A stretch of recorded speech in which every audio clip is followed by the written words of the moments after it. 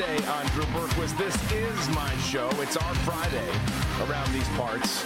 Looking forward to spending some time with you this evening.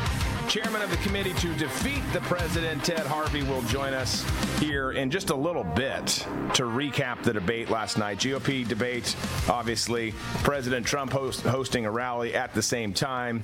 Obviously, we'll get into all of that. We've got plenty of other news to do. We've got That's Meme-tastic. We've got Welcome to Absurdia because it's Thursday. So lots of things going on around here. Come on over if you're not here to Rumble, rumble.com/Drew Berquist. That's where you're going to find us. You're going to have the most engagement. So come on over again, rumble.com/Drew Berquist if you haven't already, if you're not here already. And then make sure you hit that like button and subscribe. If you don't come over, hit the like button wherever you are. We're still just glad that you're there. If you're on Red Voice Media's Rumble page, by all means, stay there. We're happy just to have people come in and communicating and participating on platforms that actually like us. So, ton to get to today. GOP debate was last night. We'll give our take. We'll get Ted Harvey's take. Again, Trump held a rally. Rashida now backtracking kind of sort of on her anti-Semitism. Hillary's back out there in the news. And as I said earlier, we got Meme-tastic. We got Welcome to Absurdia. We got more. It's going to be a fun night. Before we get started, I'm pleased to tell you that this first hour is brought to you commercial-free by American Alternative Assets. We've got a bad situation, folks. The U.S. dollar is losing value. Your hard-earned savings are at risk, but you can act now before it's too late with one straightforward, entirely legal tax loophole. Contact my friends at American Alternative Assets for a free wealth protection guide. Learn how to safeguard your wealth from a failing dollar in volatile markets with gold and silver IRAs. Dial 833, 2 USA Gold. That's 833-287-2465, or visit protectfrombiden.com. Okay, let's kick things off the way that we do around here with depressing news that's happening around the country. This is the News Cruise.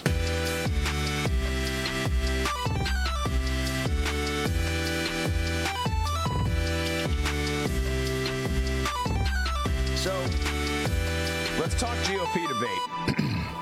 And it started off, it had this moment during the debate, I should say, with a Trump chant, which was not, obviously Trump not there, right? You had wasn't planned. 5 folks participating in the debate on the stage, and you have folks chanting Trump. You have a moderator who tries to step in and stop it. Here was that scene.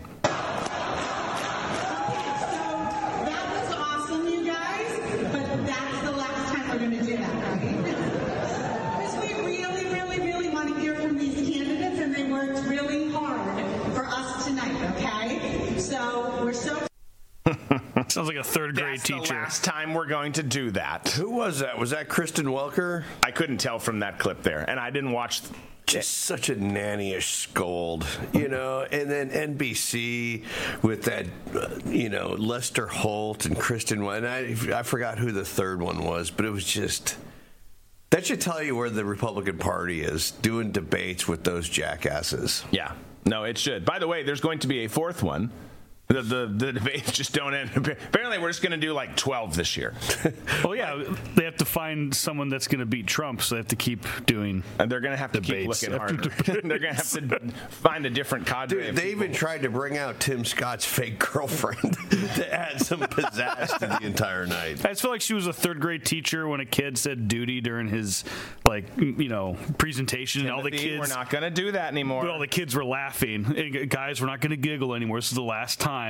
Let Timmy get through his presentation, please. That's why I can't stand anybody on the left. They always come across as that kind of scoldish schoolmarm.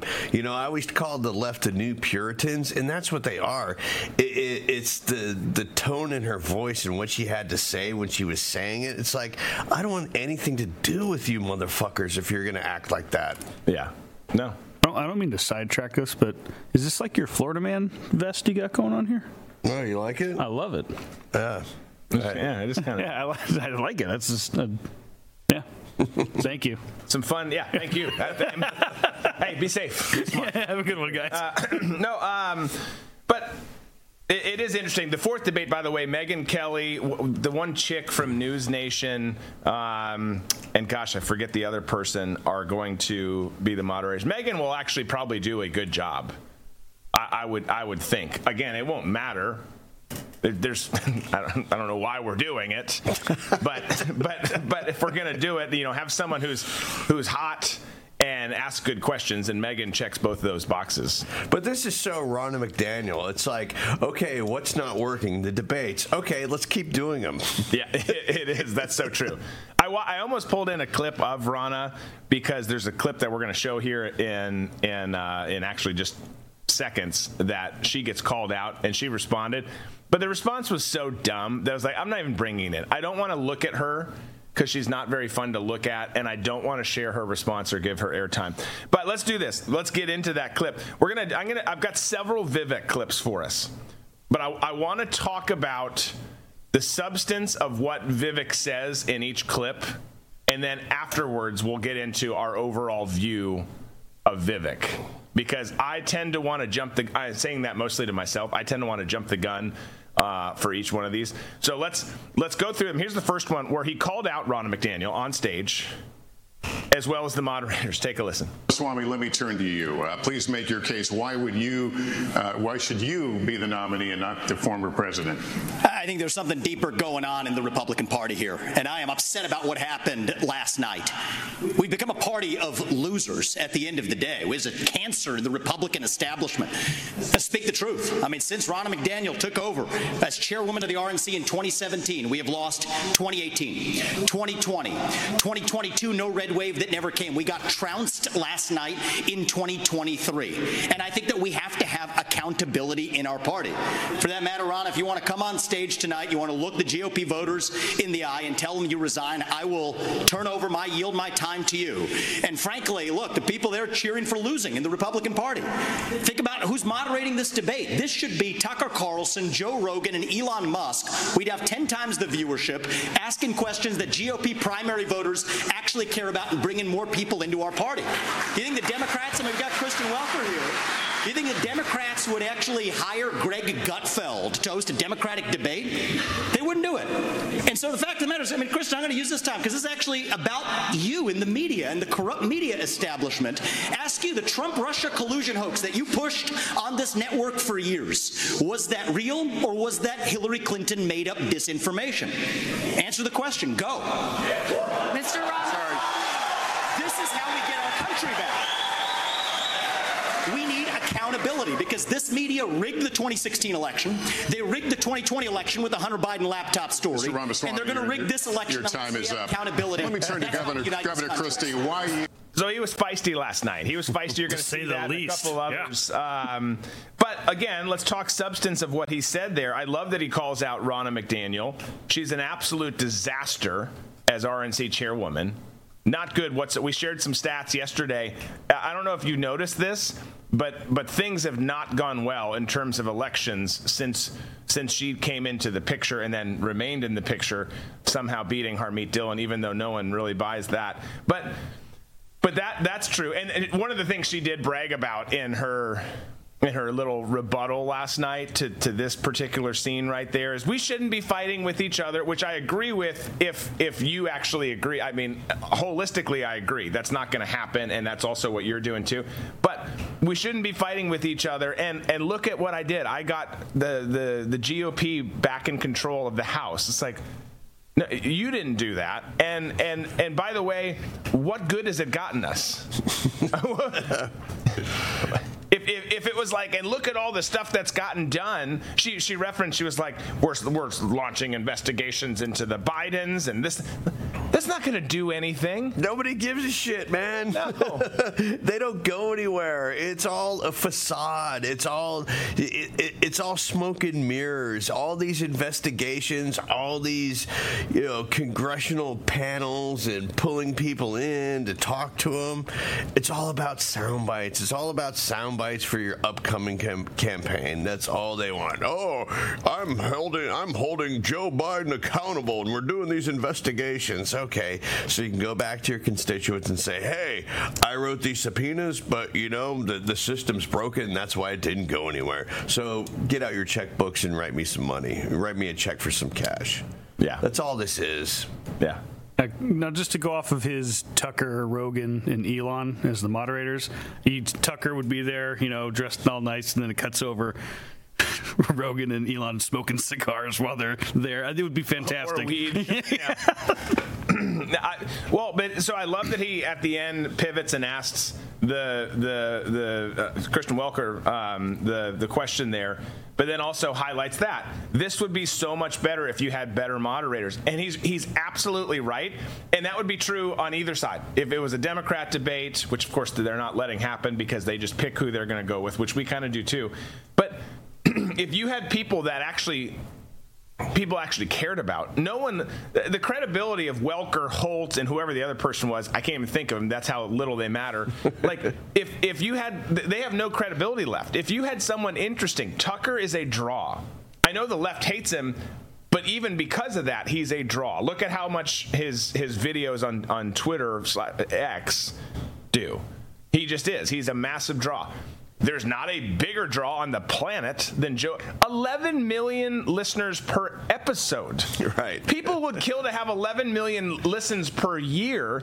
He gets it per episode. Right. Like, so have someone like that. And more importantly, and the reason he does, is he asks really good questions. Yeah. So why wouldn't you do something like that? Bring more people in. We need more people paying attention to politics. The reason no one does right now is because they realize this is stupid. It's a waste of time. We get no benefit. Have someone who actually asks the questions. Don't prep them. Not meaning the politicians. This isn't you're coming into a wildfire here, baby. And Rogan's going to ask questions. Elon's going to ask questions. I think you even keep Tucker out of it. I think you keep some people who are a little bit more moderate-esque in their views, or at least seen that way, and let them just go to town.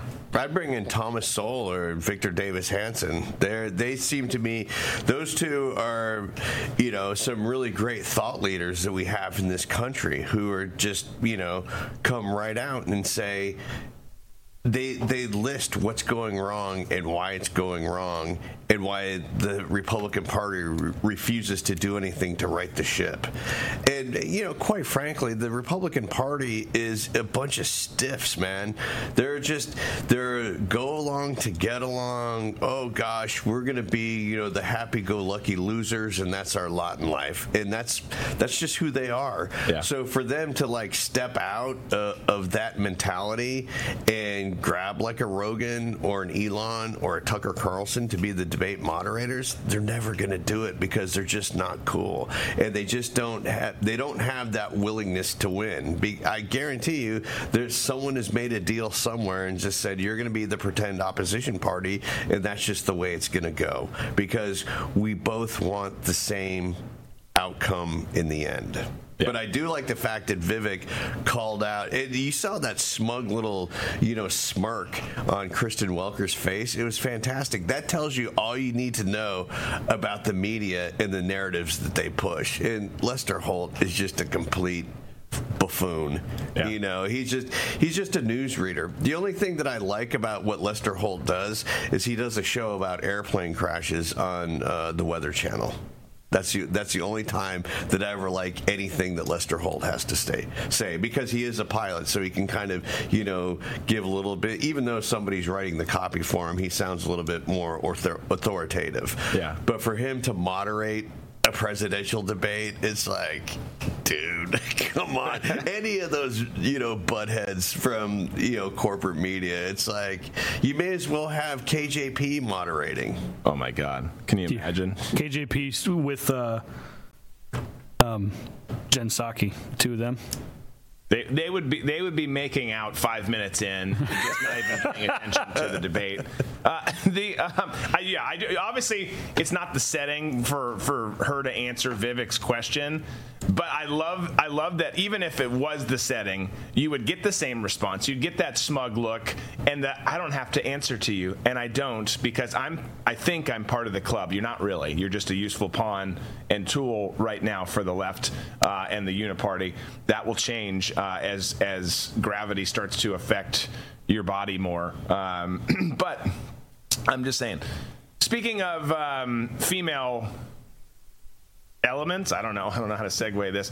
Vivek had another comment where he mentioned, and I don't know if I pulled the shorter or the longer version. How long is this clip? 36 seconds. Okay, this might be it. But this is him taking a slight at both Nikki Haley and Ron DeSantis with a heels comment. Take a listen. Joe Biden's son, Hunter Biden, got a $5 million bribe from Ukraine. That's why we're sending $200 billion back to that same country. The fact of the matter is the Republican Party is not that much better. You have the likes of Nikki Haley, who stepped down from her time at the UN. Bankrupt or in debt was her family. Then she becomes a military contractor. She joins the board of Boeing and otherwise, and is now a multimillionaire. So I think that that's wrong when Republicans do it or Democrats do it. That's the choice we face. Do you want a leader from a different generation who's going to put this country first? Or do you want Dick Cheney in 3-inch heels? All right, Mr. In which case, we've got 2 of them on stage tonight. Ramaswamy, thank you. Okay, so lots of commentary about shots fired. DeSantis in his boots and heels and stuff like that. I'm not going to weigh in on DeSantis specifically on this because he's our governor. He's doing a good job here. He's not necessarily doing a great job in his presidential campaign. But I will say that was a hell of a zing. It was a good zing. It was a really good zing. And, this whole thing about DeSantis and his boots, I am like, he's wearing cowboy boots. Is it to make himself taller? I don't know. But I don't care. Yeah, it doesn't matter. I wear boots that have heels on them. I'm not trying to make myself look taller.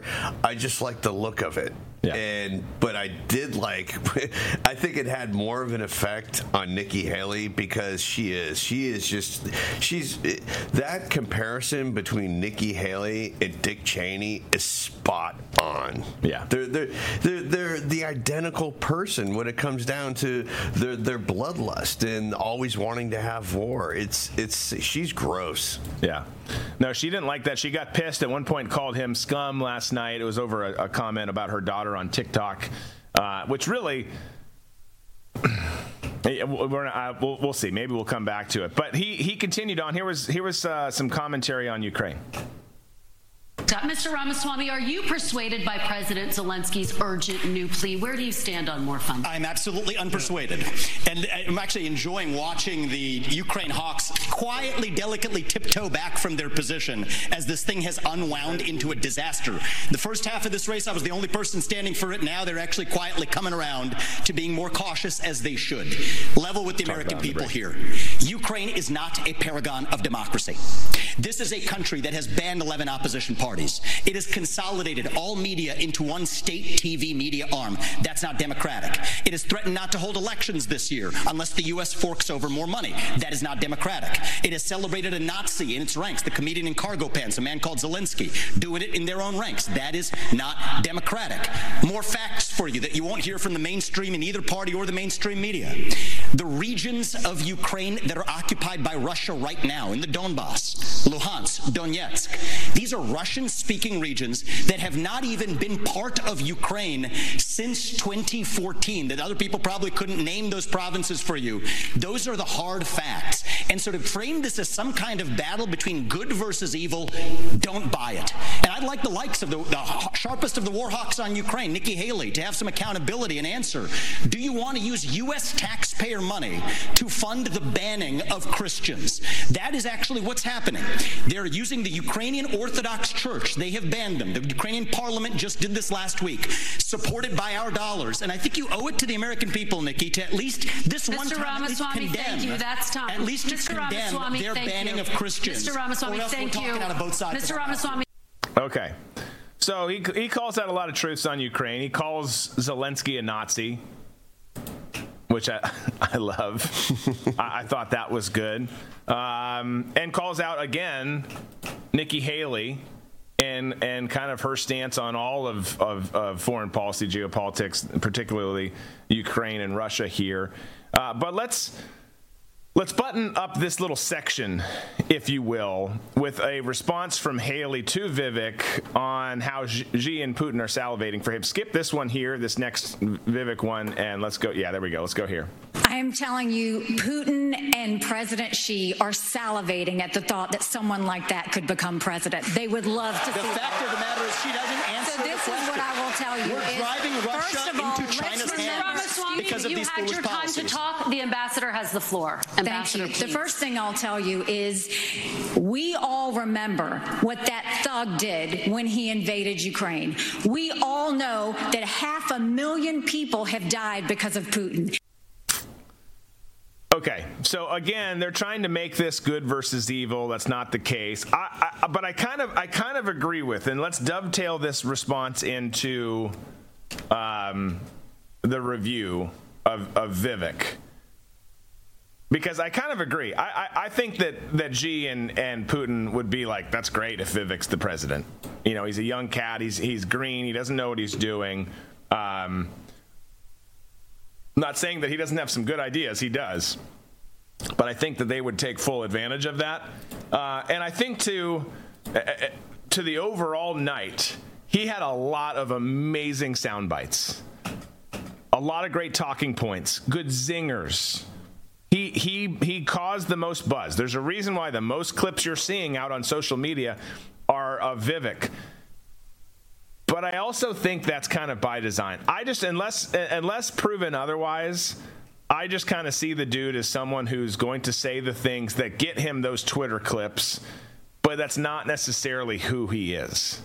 I still just, I want to like him. I don't hate him.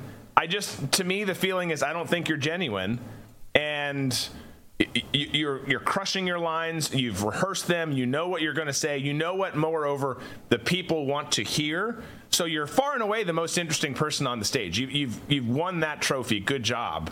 I just don't think that you're the guy to be president, and I don't think that you actually know where you stand on a lot of issues. That's my take. Yeah, Mr. Ramayami,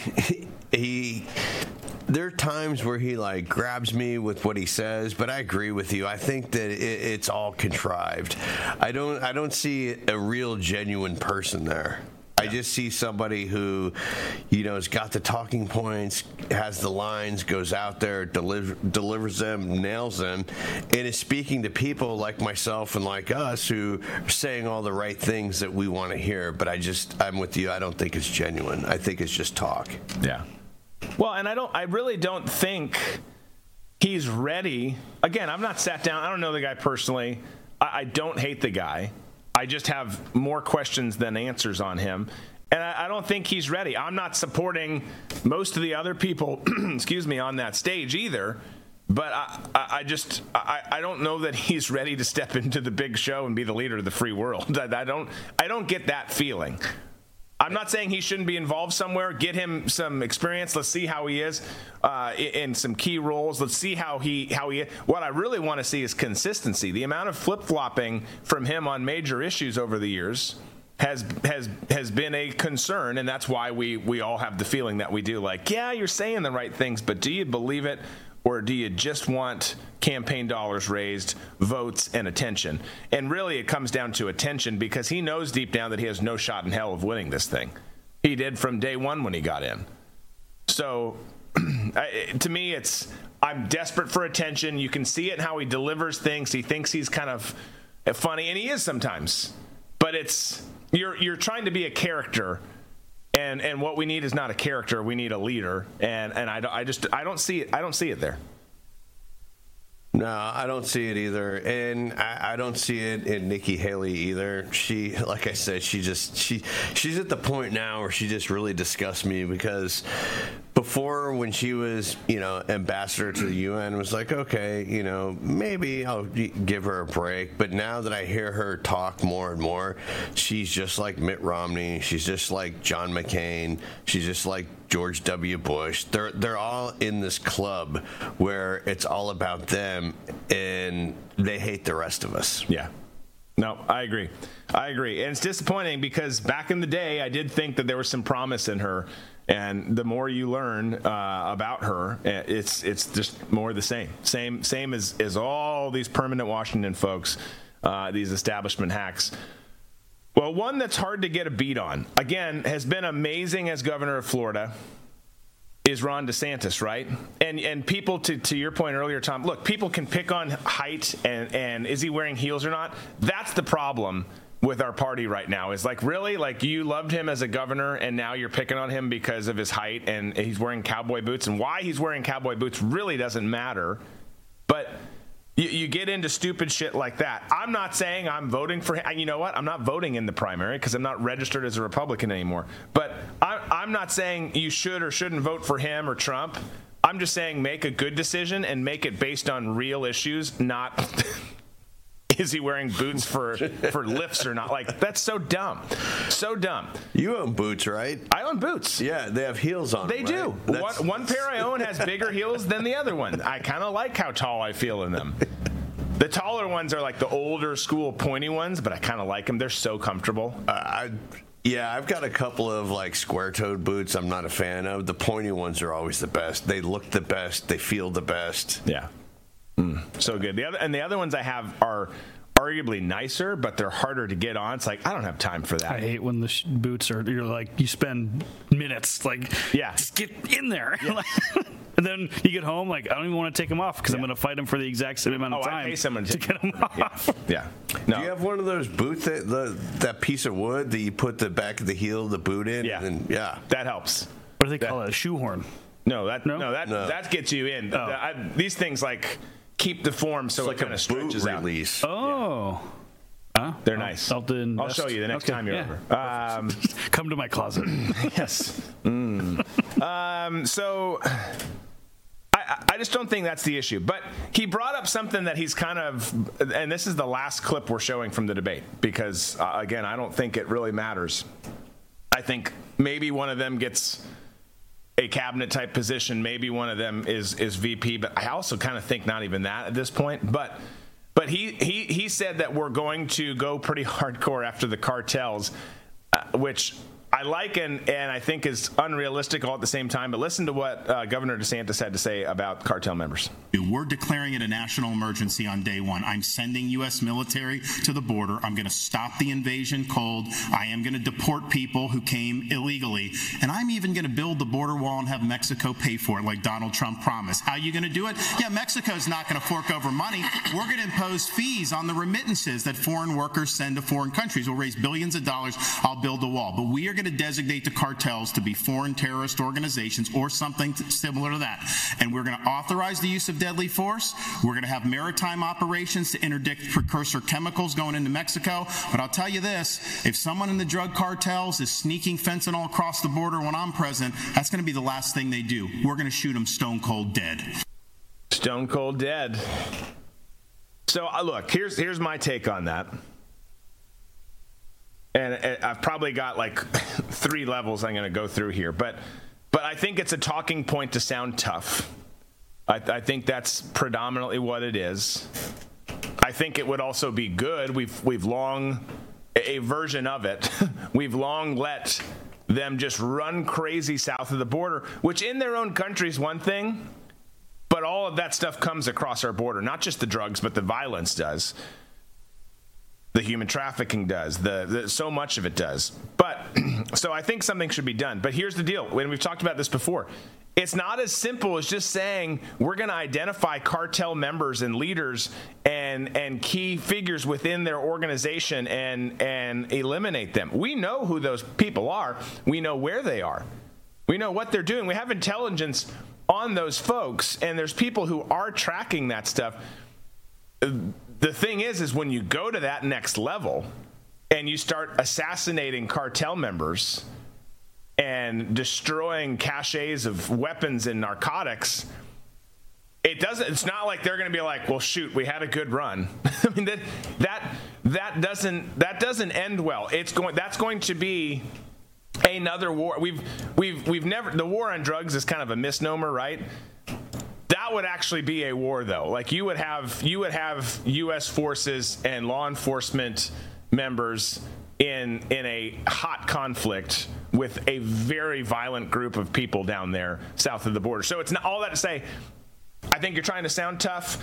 I think you're on the right path, but let's come up with something that makes more sense to combat this rather than just doing that. And I'm all for violence. You know that. That is my love language.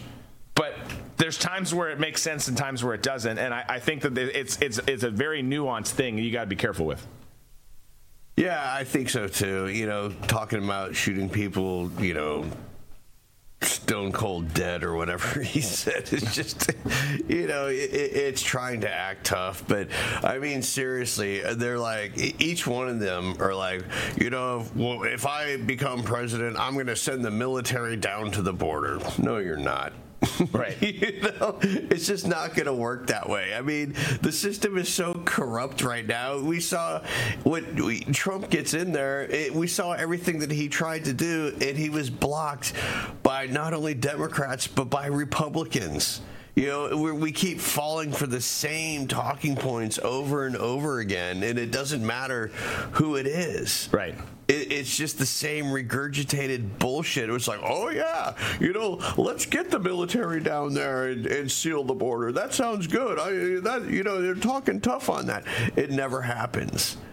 Yeah. It's just it blows my mind to hear this over and over again every 4 years. And like I said, we saw what happened. We saw what happened. Trump tried to build a section. What he tried to build like 50 miles of wall, and what happened? Yeah. You know, he got stymied by supposedly people on his side.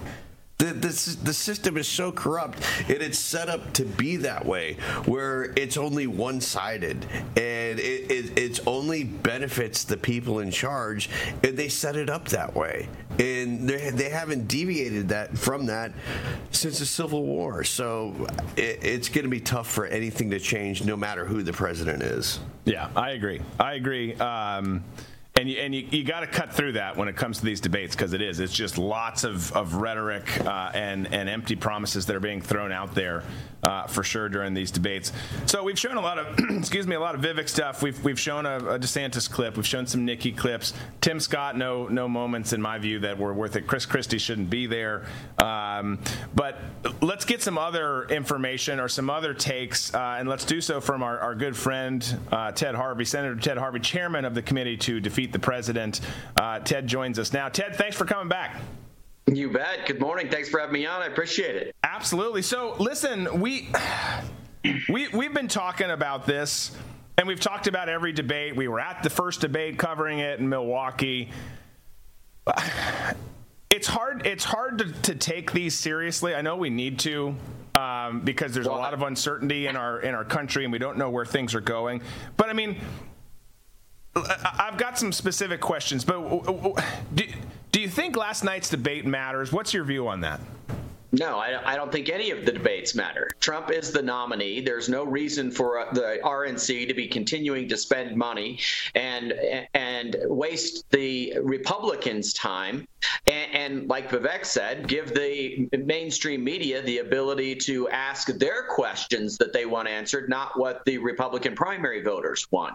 I am frustrated that we're continuing to play this charade, because Donald Trump is the nominee. We need to be uniting the party, and we need to be going after Joe Biden and the Democrats to take back the House and the Senate and make sure that we control everything and have the trifecta. And I think what this is doing, though, is outing these Republican candidates that I was big fans of. Tim Scott, I was a huge fan of, and he is proving himself to be nothing more than a neocon. Yeah. No, absolutely. I mean, you see, the more they speak, the more they get kind of deeply entrenched in this race, not deeply entrenched in a way that they're making progress, because a lot of them really aren't. You see a lot more of who they really are, and so many of them are disappointing. We talked about it earlier. You know, way back in the day when Nikki first came onto the scene, it was like, oh, this person's interesting, and then you get more and more information. You're like, oh, this is not interesting. This is not good. Tim Scott's there. I mean, there's a lot of disappointments. So I agree. I think that they don't matter. I think that we do need to unite as a party, that Trump is going to be the nominee, whether people want it to be or not. And I also think that people should say that. And I think on online, for example, on X, also known as Hell, you should have conversations where, hey, he's going to be the person, but it doesn't have to then be followed by an attack on another candidate. Let's just call it what it is and all recognize he's going to be the nominee. and do that. But that said, you've got the RNC and portions of the Conservative Party movement that are committed, hell-bent on doing these things. So just to talk about them real quick, or to talk about it real quick, who do you think, and I know this is kind of a laughable question, but who do you think won last night the most? Vivek did, obviously. Just his line going after the debates, and that we're having the debates, and that the mainstream media is the one dictating the questions, that will be the soundbite that comes out of that entire debate. There's not a Nikki Haley soundbite. There certainly isn't a Tim Scott soundbite. And if anything, Vivek showed that this is ridiculous, that nobody up there, including him, should be in these debates. And I think that Donald Trump was wise beyond anybody's understanding when he said he's not going to attend any of these debates, because they're all making fools of themselves. And he is the giant that's not in the room. And he's holding rallies at the same time that they're having these debates. He's making a mockery of them. So I think Vivek's comment was the soundbite of the night, and that's all that anybody's going to remember from this entire debate. Yeah, literally. I mean, we all scour on the team here, social media, looking for the things we want to talk about.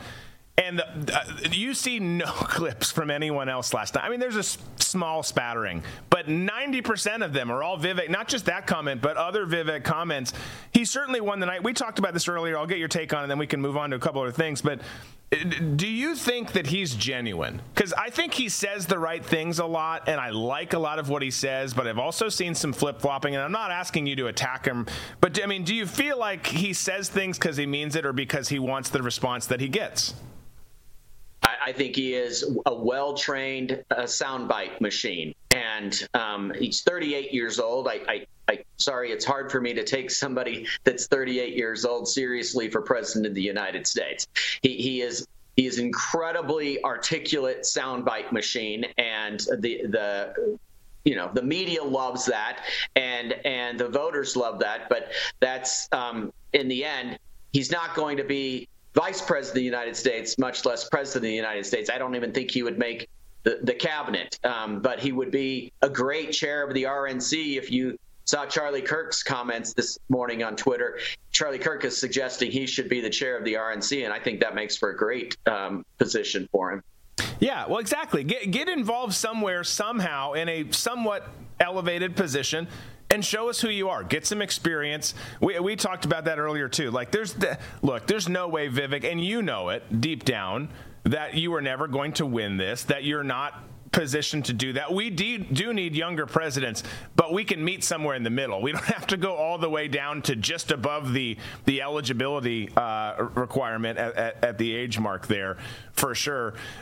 You mentioned he's likely not a VP. Is there any person on that stage that even has a shot in hell of potentially being a VP or cabinet pick for Trump? Well, honestly, I think that Nikki Haley could have been, had she stayed the solid conservative that she was when she was the ambassador to the UN under Trump. But she has gone so far into the neocon pit that she's saying that fighting for the Ukraine is fighting for American democracy. I mean, that is so out of line of what is true and what is reality, that she's thrown herself into the neocon pit to try to get the money to keep her campaign going, that she's essentially taken herself out of the running for any position in the administration, I think. And that's too bad. And I think she was rising in the polls, in the also ran polls. But I think that last night pretty much ended that as well. So I don't think anybody on that stage is going to be a vice president. I was actually hoping Tim Scott would be at the beginning of this whole effort 2 years ago. I was thinking Tim Scott would be the perfect guy, but I've been so disappointed with the way he's conducted himself during these debates that, if you go back and watch the Tucker Carlson interview that he had, it was embarrassing, and he's totally in the tank for the neocons as well. I think it's unfortunate, and I hope that Trump doesn't take any of these people.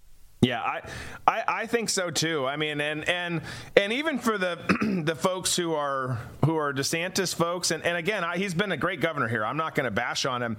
He's not going to win. But the way that they've gone at it and the way they've all played it of trying to take on Trump and the way that they've gone about it's like, okay, you shot yourself in the foot because there was an opportunity here for some of you to get some sort of an elevated role, a high position role, maybe set yourself up, tee yourself up for something down the road. And a lot of people would argue in the case of DeSantis, hey, if you would have waited, you probably would have won in 2028. And I don't think that that's too flawed of a logic. But you can't, and even if look, it's a political race, it's campaign season, and you're fighting to try and be the guy, you've got to have that recognition that you can't beat Trump. He's the most popular person ever. The only hope you have is if he's somehow taken off the ballot, which is a possibility. That's the only shot you actually have, and maybe that's why they're sticking in it, because they know something we don't. I don't know. But then if you're going to be in it, play it right, because you know you can't beat him. So don't go into all-out attack mode. He's probably going to, because he plays the game that way, but that doesn't mean that he won't then come down and scoop you up and been like, you've been good, come be. But now, the way that it's all been done, I just feel like none of them will be. So I think you're right. No, and you look at DeSantis, he is my number one choice for the nomination in 2028. But he should never have gotten in this race. I've been saying since the very beginning that Trump has a base that is so fired up and so wide and so deep that they are going to walk on glass to make sure that he wins the nomination and wins the general election, because they think that the election was rigged, that he was robbed of having a second term, not by the machines that were stealing votes, but by our intelligence community, by the social media companies, by mainstream media that did everything they could to undermine his administration for 4 years with the lie about the Russia collusion and everything else that went along with that. And they're going to make sure that he gets reelected. And there's nobody out there that could beat that chunk of the Republican base that you need to have to win the nomination. And the fact that DeSantis listened to the consultants and got into this race and essentially destroyed his political future is so disappointing, because that base that supports Trump will never trust him again going into the 2028 elections. And I think it's unfortunate, because he is a great governor. He's done great things in Florida, and he had FOMO, fear of missing out. Yeah. Everybody was saying, well, what if Trump gets indicted? You need to be there. You need to be on the stage. And he could have sat back and been the hero of the movement and said, I'm not going to get in. It's Trump's turn. And if something did happen to Trump, he could have easily stepped in and filled that void. Yeah. But now he's just, thrown himself to the curb. No, he's made it really difficult on himself for sure. I mean, the only scenario I see it working out for him is if, God forbid, Trump is taken off, which brings me to that next question. I mean, there's a lot of. I see two variables here. Well, first and foremost, Trump is the nominee for the GOP, come hell or high water. It's just going to happen. Everyone needs to be good with that, or at least understand that it's going to happen, and then get behind it. But the thing is the one way that Ron can win is if Trump's taken off. Then he has a shot, because then it's going to come down to him or Nikki Haley for the nomination, that is. But Trump needs to, as this is all going along, still be picking up more folks outside of his base, because you're absolutely right. His base will walk over glass, which is a great reference to Die Hard, which is coming up. It's the greatest Christmas movie ever. We're in that season. But he's got to expand beyond that. You've got winning the GOP thing, I think, is a cakewalk. It always was going to be. Winning the general is going to be, can you get some of those other folks? And then obviously, can we have fair elections, which we know the answer to that. But do you think he's going to actually be there? I mean, we know how desperate these people are to take him off the ballot and never let him be there again. And we know how they don't care about rules. They will change rules. They will change definitions. They will go to hell and back to stop it. Do you think he is there in the end?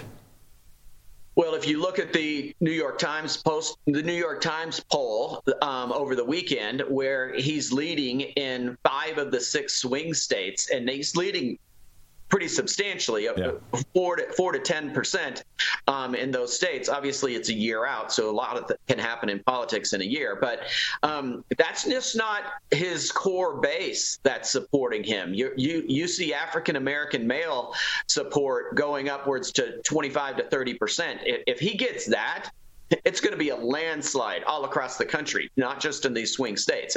And you see the Hispanic vote going over 50%. And if he gets that, that's a bigger block than the African American vote. So I think that he is expanding his supporters. And is it Trump? Yes, but it's also how bad Biden is doing. And I think the left, the radical left that has taken over the Democrat Party is pushing a lot of these minority population bases that are good Americans, patriotic Americans that have moral values and are watching how radicalized the Democrat base is. And they're saying that's not the Democrat Party that I want to be a part about, and certainly not the Democrat Party of my parents and grandparents. And I think those people are looking at what's going on in Joe Biden's world and what's going on when Trump was president, and they're saying we want to go back to the years of Donald Trump. And I think it's a little bit of both. Donald Trump is campaigning well and being very disciplined, but you also see the Democrats imploding. Well, it is remarkable because so many people voted. So many people voted in the last election. Actual people, like with the mindset of anyone but Trump. We're just anyone but Trump. We'll take it. And the Dems played on that, and now the exact same thing's happening. They prop up this guy who doesn't even know where he is and has destroyed everything.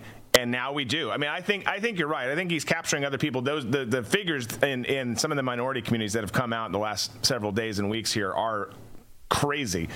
It would be a landslide if that stuck. But there's a lot of that. There's a lot of that rebound effect. Like, okay, we messed that one up. Anything but this guy, we'll take. Even if it means Trump, we'll take Trump. Even if it's people who aren't as behind Trump. But again, do you think he's there? Do you think that the Dems let him actually be on the ticket at that point come next November, or do they figure out a way to get him off? Well, 2 different points. Also in that Times poll, 49% of those that were polled said they will never vote for Biden. That's humongous statement right there. Yeah. When almost the majority of the voters are saying they'll never vote for Biden. And why is that? It's because he's such a, compromised.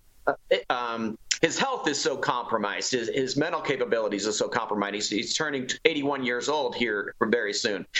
So I think there is that. But will the Democrats be able to get Trump? I don't believe so. I think that they have created this mythical figure. They've created a martyr by throwing everything they can against the wall in a legal war that's going on in all of these different lawsuits. And everybody out there knows that there's nothing to them, but the Democrats are continuing to go with it. And I think that's not only getting his base energized, but I think it's getting common sense Republicans saying this is ridiculous and we're going to rally to his side. And I think it only improved Trump's abilities to win the primary and also going into the general. I think it's going to strengthen him in the general. I love it. I hope you're right.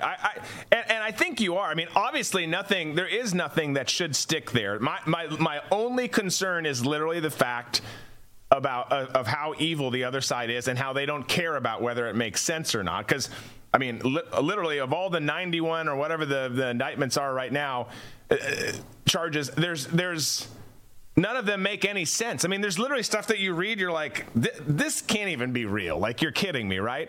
But that's how they play, and I know how desperate they are to ensure that, one, they never lose power again, but B, if they do, that it can't be to Trump. It's got to be to someone that they say, okay, we're all right with this person. You can have Nikki Haley for 4 years, or you can have whoever for 4 years.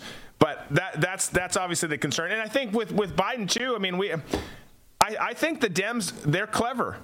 They play the game better than we do on a lot of fronts, and they've got to see that people are not happy with Joe Biden and that Trump is gaining steam in a lot of those areas, which is why I stand firm in my belief that they will replace him in the end. Do you think that Biden's on the ballot? Well, go back to Trump real quick. I think the American people are good. I think the American people are just. They're righteous. And they are looking at what's going on with Trump, and they are saying this is not fair, that the Justice Department is being used in this way to go after Trump. On the other hand, I think I have been saying for the last 2 years that Joe Biden will not be the nominee of the Democrat Party. I think at some point he's going to say that, like LBJ, I will not seek nor will I accept the nomination of the Democrat Party. And I still stand by that. As these poll numbers continue to plummet, the Democrat Party is going to be scrambling to figure out what to do. And I think you literally could see it get to the point at the Democrat National Convention where they have their superdelegates that control the nomination process, that they may say at the convention, we're going to replace Joe Biden, because they know that it's hurting them, not just at the presidential level, that it's hurting them all the way down to dog catcher on their ballot, and it would destroy the Democrat Party. I think there may get to a point where they throw somebody else in there because there's no other alternative. And I can't imagine putting them in that situation, because who's going to do it? Who has the ability to jump up a national campaign and be able to win the election? But I think it could get that desperate as you see Biden's poll numbers continue to collapse. Yeah. No, I think so, too. I think you're right. Going to be interesting, by the way, to figure out what happens in your state. Any just as a last thing before we let you go, any updates on what's happening in that trial there in Colorado? Well, that's so disappointing, because it's actually the Republicans, the Rhino establishment Republicans, that filed this lawsuit here in Colorado. It's not the Democrats. And for your viewers, it's an effort to keep Trump off of the ballot because he violated the 14th Amendment supporting an insurrection, which is totally ridiculous. I think it will go to the Supreme Court. If they do succeed in keeping it off the ballot, I think it will go to the Supreme Court, and the Supreme Court will immediately reverse it. I think this is just another, warfare in the legal system to try to make Trump have to spend money and have to spend energy when he should be focusing on beating Biden. It tells you where the establishment is in this country, that they would rather fight to keep Trump off the ballot than fight to save our country and stop the war in Ukraine and stop the war in Israel and fix our borders and deal with our $33 trillion deficit. They would rather keep Trump off the ballot than anything, because they want to stay in power more than they want to fix our country. Yeah, so true. So sad, but so true. You guys are doing a great. Look, Ted, you first of all, it's always great having you here. But you've been so invested in this, committed to supporting President Trump, during his term, and then now you've pivoted, and the PAC that you're a part of is focused on getting Joe Biden out. It went from Committee to Defend the President to Committee to Defeat the President. You can learn more at stopjoe.com. What's the best way for people to help push back against this nonsense that's out there, the radical left who are trying to take over, literally hostilely, our country? What's the best way for people to get involved and help what you're doing? Well, I think the most important thing is to fund our efforts. Trump is has a gag order by two radical leftist judges. He can't talk about what's going on in these lawsuits that he has against him. We are really the largest PAC out there that's defending Trump and going after Biden and these radical leftist judges and district attorneys and attorney generals. Go to our website, hit the donation page, and contribute to our efforts, because we're the ones that are aggressively going after the left and pushing the envelope and holding them accountable and doing everything we can to win the White House back. And a couple of weeks ago, about a month ago, we came out aggressively for Donald Trump's candidacy again, and we have endorsed him, and we are going to continue to fight as hard as we possibly can to get Trump back in there in 2024. I love it, folks. Well, go to stopjoe.com. Donate, learn more about what they're doing, get involved. It is a fight for Trump, but it's a fight for our country, y'all. It's much bigger than that. We appreciate you being here, Ted. Ted Harvey, chairman of the Committee to Defeat the President. We'll look forward to having you back. Thanks, buddy. Appreciate it. God bless. Have a great day. You too. All right, so go check it out. Again, it's stopjoe.com. Super easy. The easiest website of any of the guests who come on here. Stopjoe.com. Go check it out. Ted and his folks doing an amazing job over there to fight for everything that we're doing. Before we go to a quick break here, let's get to the question of the day, shall we? We're heading into the holiday season, so there's going to be lots of holiday-related questions. And this one is a holiday-related question, and it is this. Do you dress up or dress down for Thanksgiving? Dress down could mean a lot of things. Stretchy pants, sweatpants, no pants at all. Stretchy pants. Whatever. Then I have stretchy pants. Whatever you think, dress up, more traditional, or dress down, be comfortable for Thanksgiving. Let us know your responses. We're going to share ours as well when we come back from this break. In just a few short minutes here. Stick around.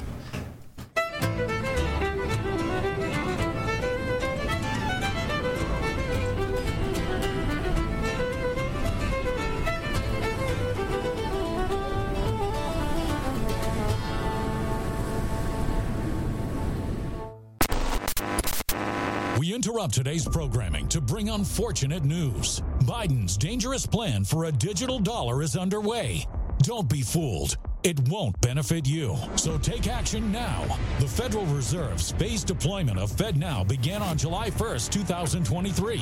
Be prepared. This may catch many off guard and put your hard-earned assets in jeopardy. But here's the good news. There's a simple legal tax loophole to opt out of the digital dollar. Speak to someone at American Alternative Assets for a free wealth protection guide and discover how to safeguard your wealth with gold and silver IRAs against a failing dollar and volatile markets. Dial 833-2 USA Gold. Yes, call now. 833-287-2465. This invaluable guide provides precise steps to transfer your IRA or 401k into precious metals without any tax consequences. Don't let Biden force you into using the government's new digital dollar.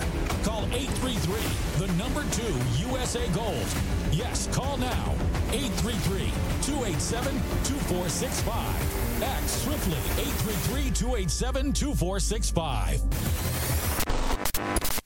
Never miss an episode and experience the best live in-show engagement with Drew and the crew on Rumble. Be sure to subscribe to Drew's channel to be notified each time he goes live for the best commentary, the best skits, and outstanding guests on the issues that matter to you. You can do so on the Rumble app by searching Drew Berquist, then click subscribe, or by visiting rumble.com/Drew Berquist on your web browser.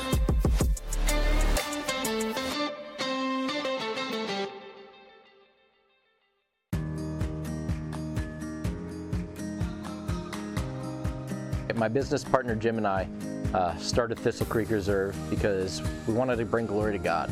We want to be Christ-centered 7 days a week, 365 days a year. Our coffee is produced all around the world, some from Papua New Guinea, South America, and Guatemala, Brazil, for example. Beyond the Cup it's our life motto. It's our way to give back, and it's, for us, our charitable partners. We partner with the Tim Tebow Ocoa Philippi Project to help rescue women and children from sex trafficking. We partner with Seamark Ranch, foster care community, to help show the love of Christ to children who've really just been abandoned by their families. One of the things that we do is we go back and we support the missionaries that we help get our coffee from so that they can build churches and schools and hospitals and dig wells so that everybody has fresh and clean water.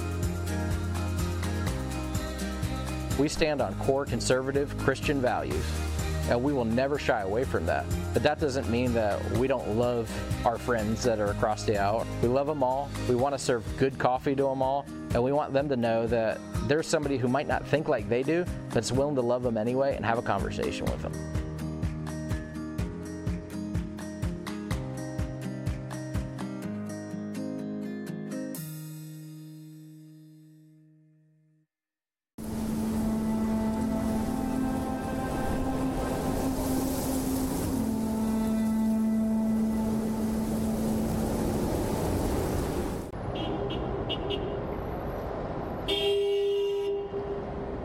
And that's how Mike Pence got pink-eyed. Thank you, everybody. Have a good evening. All right. right, thank you, my friend. Tom Cunningham, everybody. Let's give him one more round of applause. Coming up next, we've got Disco. Welcome to the stage. Good evening, everybody. Let me...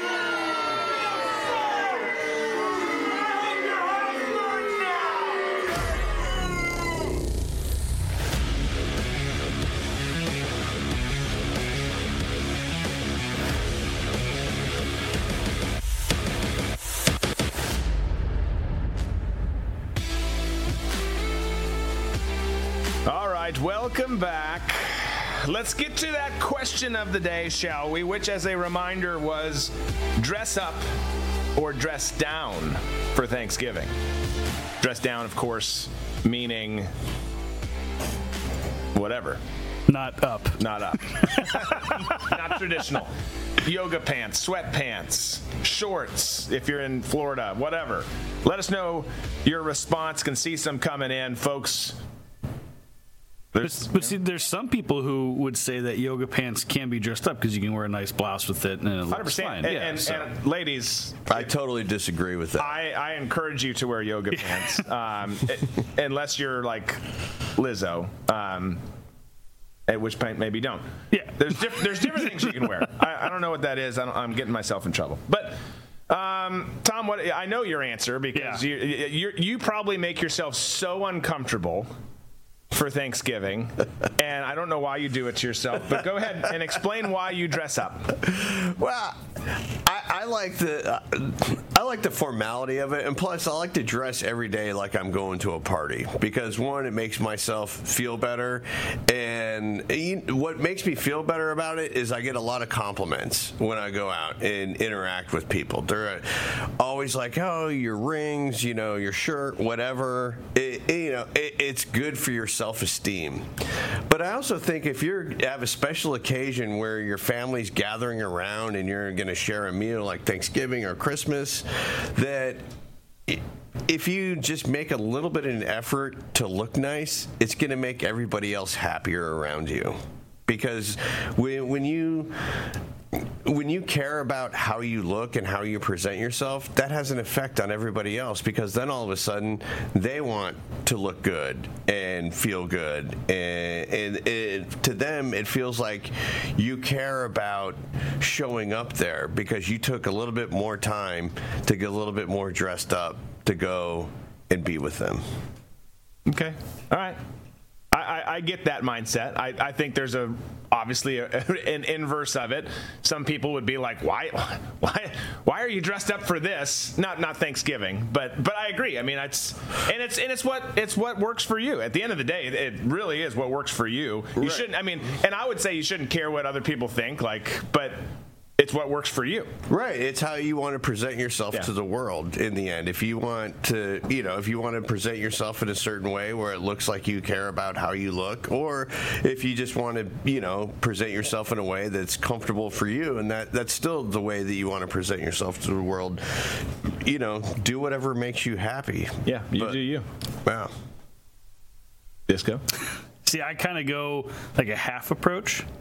Because when you're sitting at a table, just like we're sitting now, like you're only really seeing the top half, like a news anchor, Right. So I'll wear like a button down, but then I'm wearing comfy loose pants underneath the table. Spandex or just loose? No, just like, like I don't like sweatpants, but like just like a loose type. And the little match may look, whatever. Could even just be bigger jeans that I own. Doesn't matter. But it's just they're looser. I'm not really worried about what's below the table, so to speak. Okay. I like it. So, because we know we're going to have a picture taken. Well, I'll just stand in the back because I'm the tallest one of my family anyway, so no one's going to see my pants in the photo. They see the button down. Yeah. There it is. All right, so we've got a dress up. We've got an in-between. I'm a dress down. I'm a dress down. I used to be dress up. Used to be traditional. We'd go to other people's houses. Now it's just our big-ass family, and eating is a competition. It's not supposed to be some formal thing in our house. It's let's get after it. Do you still do the weigh-ins? We don't do the weigh-ins anymore. That's too depressing. But and we can't eat as much as we used to. Well, my oldest brother still can, but we can't eat as much as we used to. But I definitely for Thanksgiving go comfortable, because here's what's happening, right? You eat a colossal shit ton. Like, you kind of feel bad about it. Like, there's African villages who are starving, and I just ate 3 plates of this. And then you lay down uncomfortably on the couch and you watch football. And for some reason, that football game usually involves the Lions, which makes you question everything in life. But I'm a dress downer. It's my. But now, if we were going to a joint family endeavor, 100%, yeah. I would not dress up, but I would dress in between. Probably jeans and a button down or something like that. Maybe a sweater vest, because they can stretch. I just feel constrained in a sweater vest. I don't like it. You got to get the right one. But just my family, I'm dressing down. I want elastic waist. I'm being very thoughtful in my approach to my consumption of food and liquid leading up to the meal. See, and what's hard for me is, like, if people are coming to our house and I'm cooking all day, I'm not cooked dressed up. I'm, getting clothes I know I can get dirty and, flour and sauce on, whatever. It doesn't matter. And then I got to change.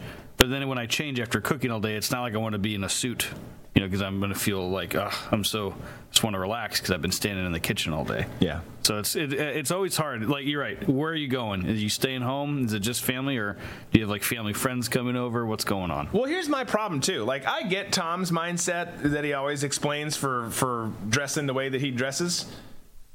I just don't think that nicer looking clothes are comfortable. Most of them just aren't. That needs to change. If they were to make, like, I've always hated suits. I know there are some, but like more available to the masses, not crazy ass expense. If they made suits, I still wouldn't wear suits. But if they made suits more comfortable, like, okay, I can get behind that.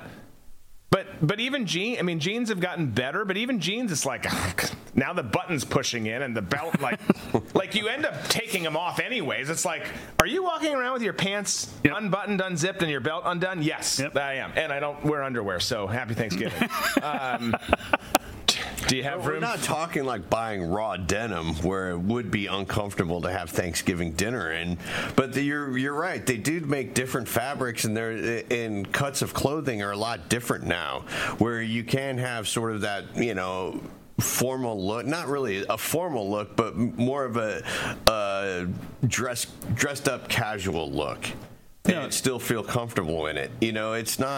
We're not talking about the days of when, you're like 9-10 years old and your mom crams you in a suit and crams you into like shoes from your cousin or your older brother, for you to go somewhere in. The fabrics now, and like I said, and the cuts of everything are so much different.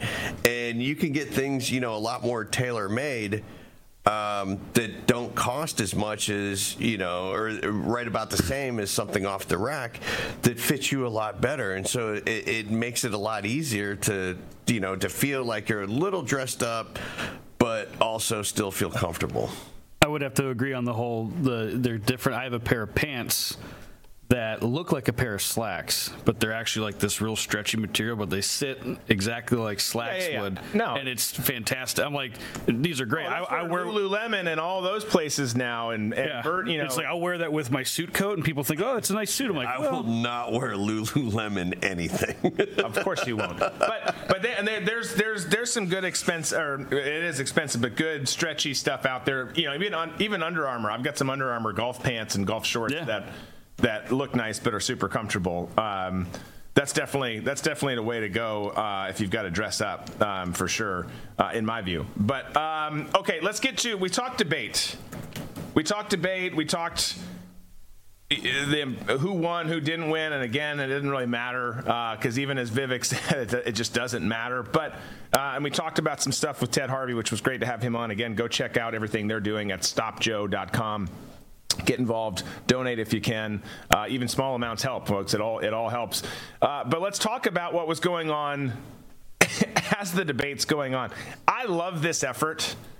I love that if you're going to do, if you're not going to show up at the debate, which I've also had a journey that I've been on with this. When Trump first announced he wasn't doing the debate, I was like, I don't really like it.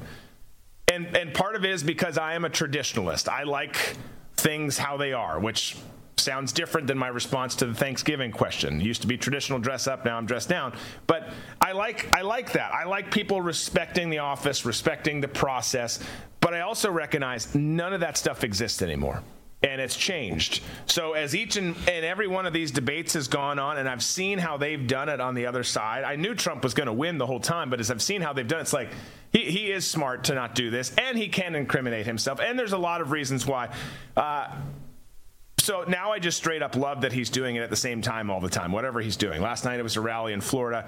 Here was Sarah Huckabee Sanders talking about the state of our country. By the way, she was one of the several, Don Jr., several others spoke before he got there, talking about how it's not left versus right anymore. It's normal versus crazy.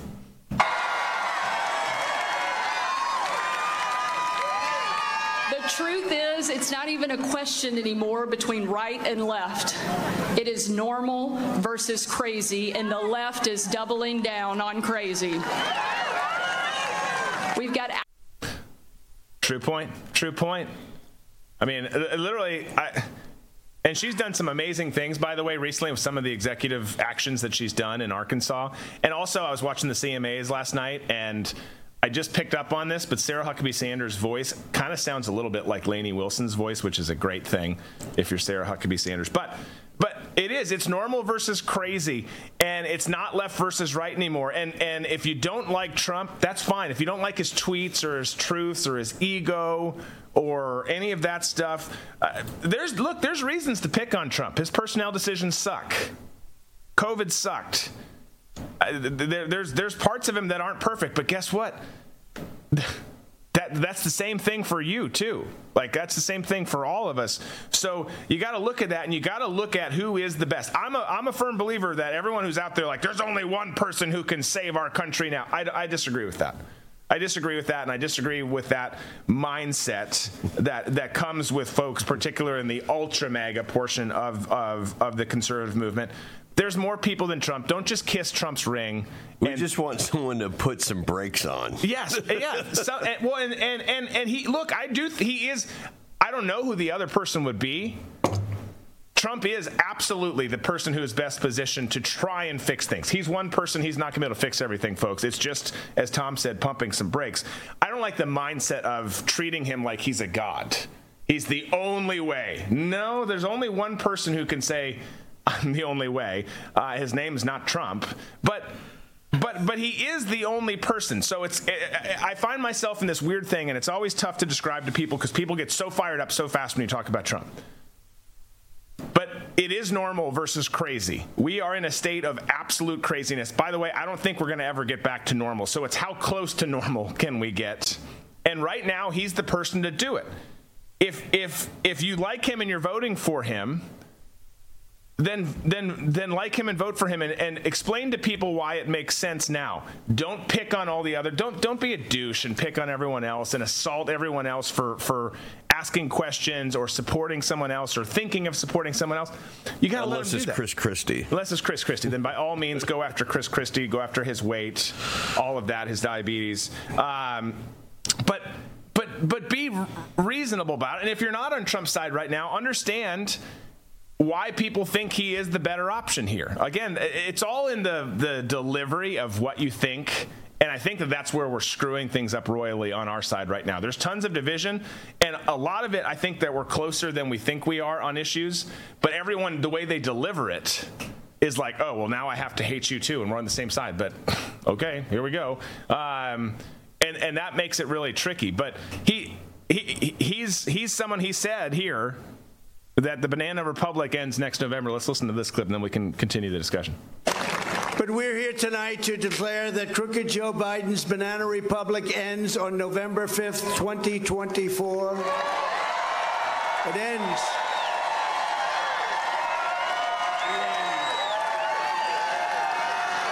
As you know, Biden and the radical left Democrats claim to be defending democracy. He's always talking about democracy. He doesn't know what the word means. He can't define it. Define it for us, Joe.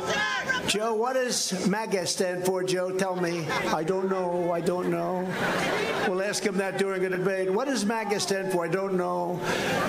But like power-hungry regimes all over the world, just because they put the word democratic in their name does not make it. Okay. So the main takeaway, some hits on Joe there, which he absolutely deserves.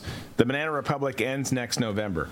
Here's where, and we've talked about it already today. We've talked about it already this week.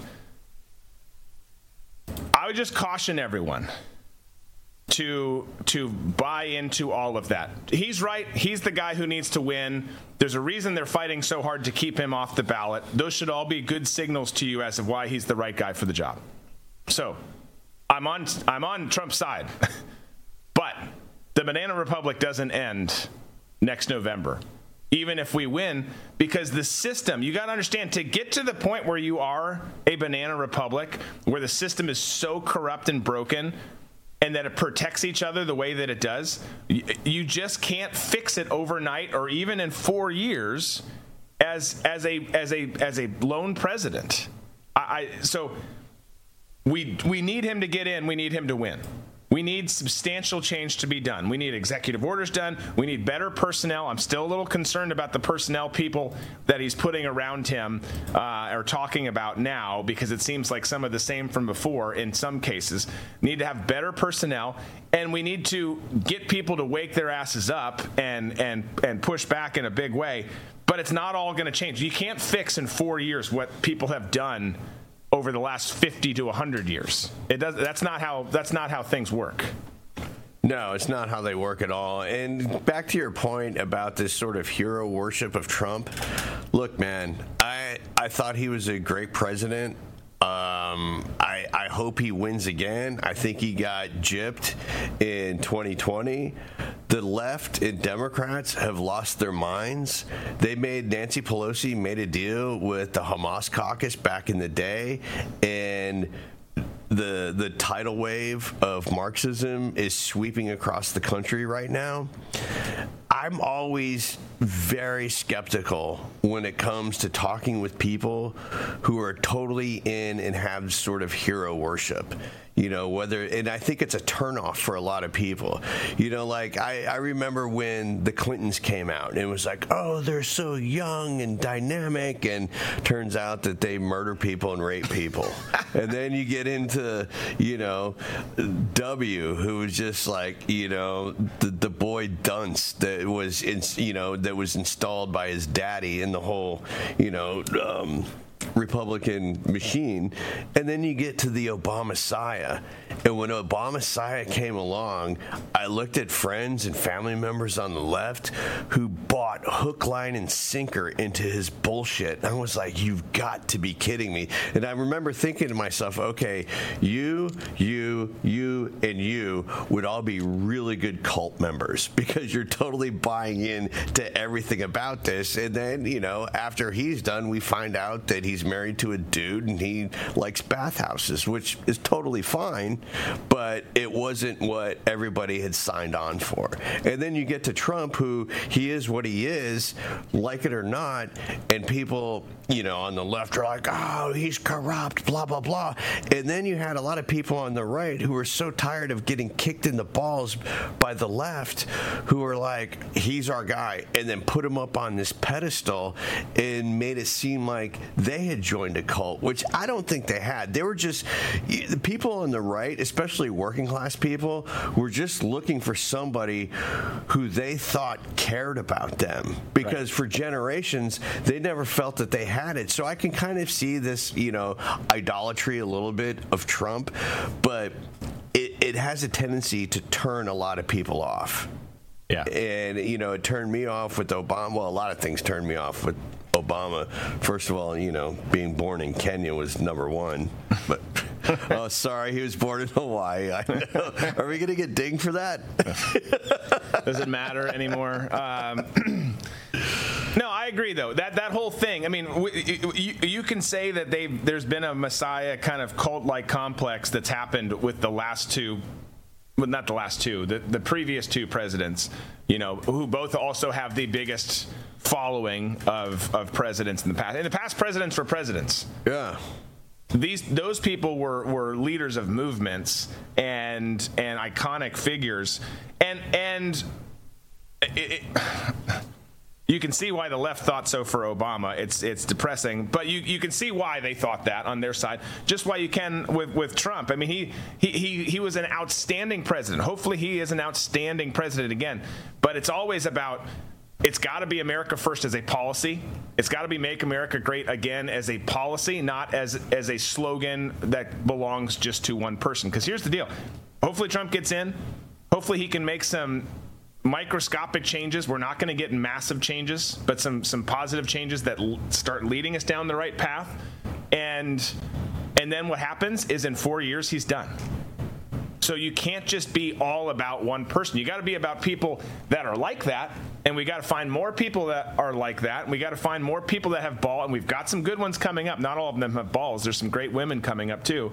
But we got to find who that next tranche is, and really be focused on how doing it. But all that to say, Trump won the night last night, as he's won every debate night, and it blows my mind, like I was saying earlier, that they're going to do a fourth one, but that's all Rana and the RNC saying, let's just keep trying until something sticks. It's not going to stick. Well, that's part of the long game with the left. They knew going in that Biden's brain was rotting in front of them, and it didn't matter to them because they knew somebody in the background would be making all the decisions. So people on the left just want some kind of royalty figure, a monarch or something, to come out with their scepter, make a couple of speeches, and go back to the palace. The left is totally comfortable with having these panels and these focus groups coming up with the legislation that they want to push, that they can, get the old man out there to take his gnarled little arthritic fingers and sign his name to something that they passed, and he has no idea what it is. And that's the trade-off that we see now. I think with Republicans, they put too much stock in the president and thinking that the president has more powers than he actually has, when the president's whole job was to kind of officiate between the House and the Senate when it came to passing laws. If there was some kind of a dispute, he would intervene and not intervene, but by having the power of the veto. But then he was also, his check and balance was the Supreme Court if they decided that the law was unconstitutional.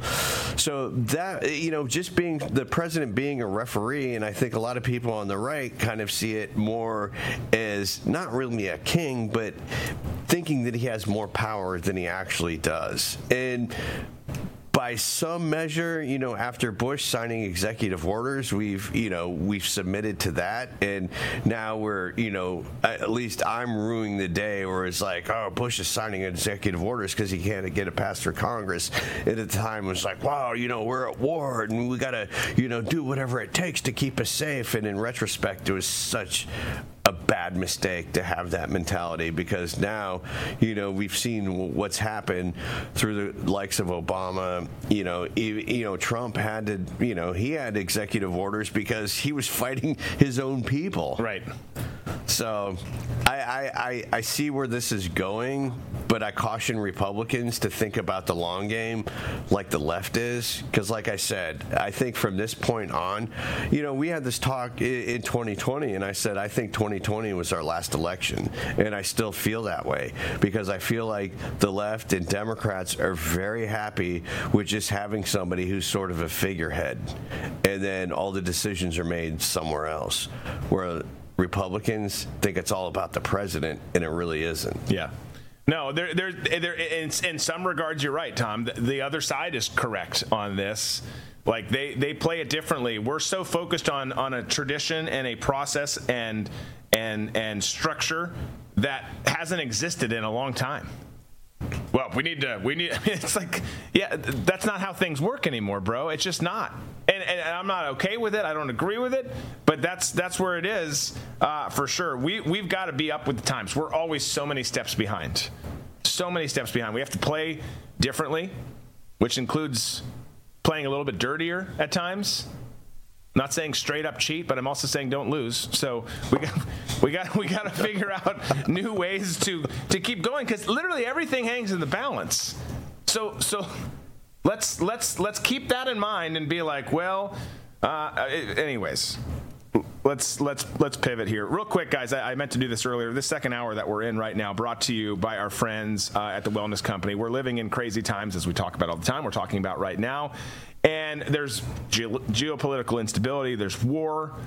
There's all sorts of stuff happening. The economy's in tatters, and let's face it, our government hasn't been doing a great job in ensuring our safety. So it's up to us to take things into our own hands. Being prepared is one of the best things you can do. We talk about it a lot.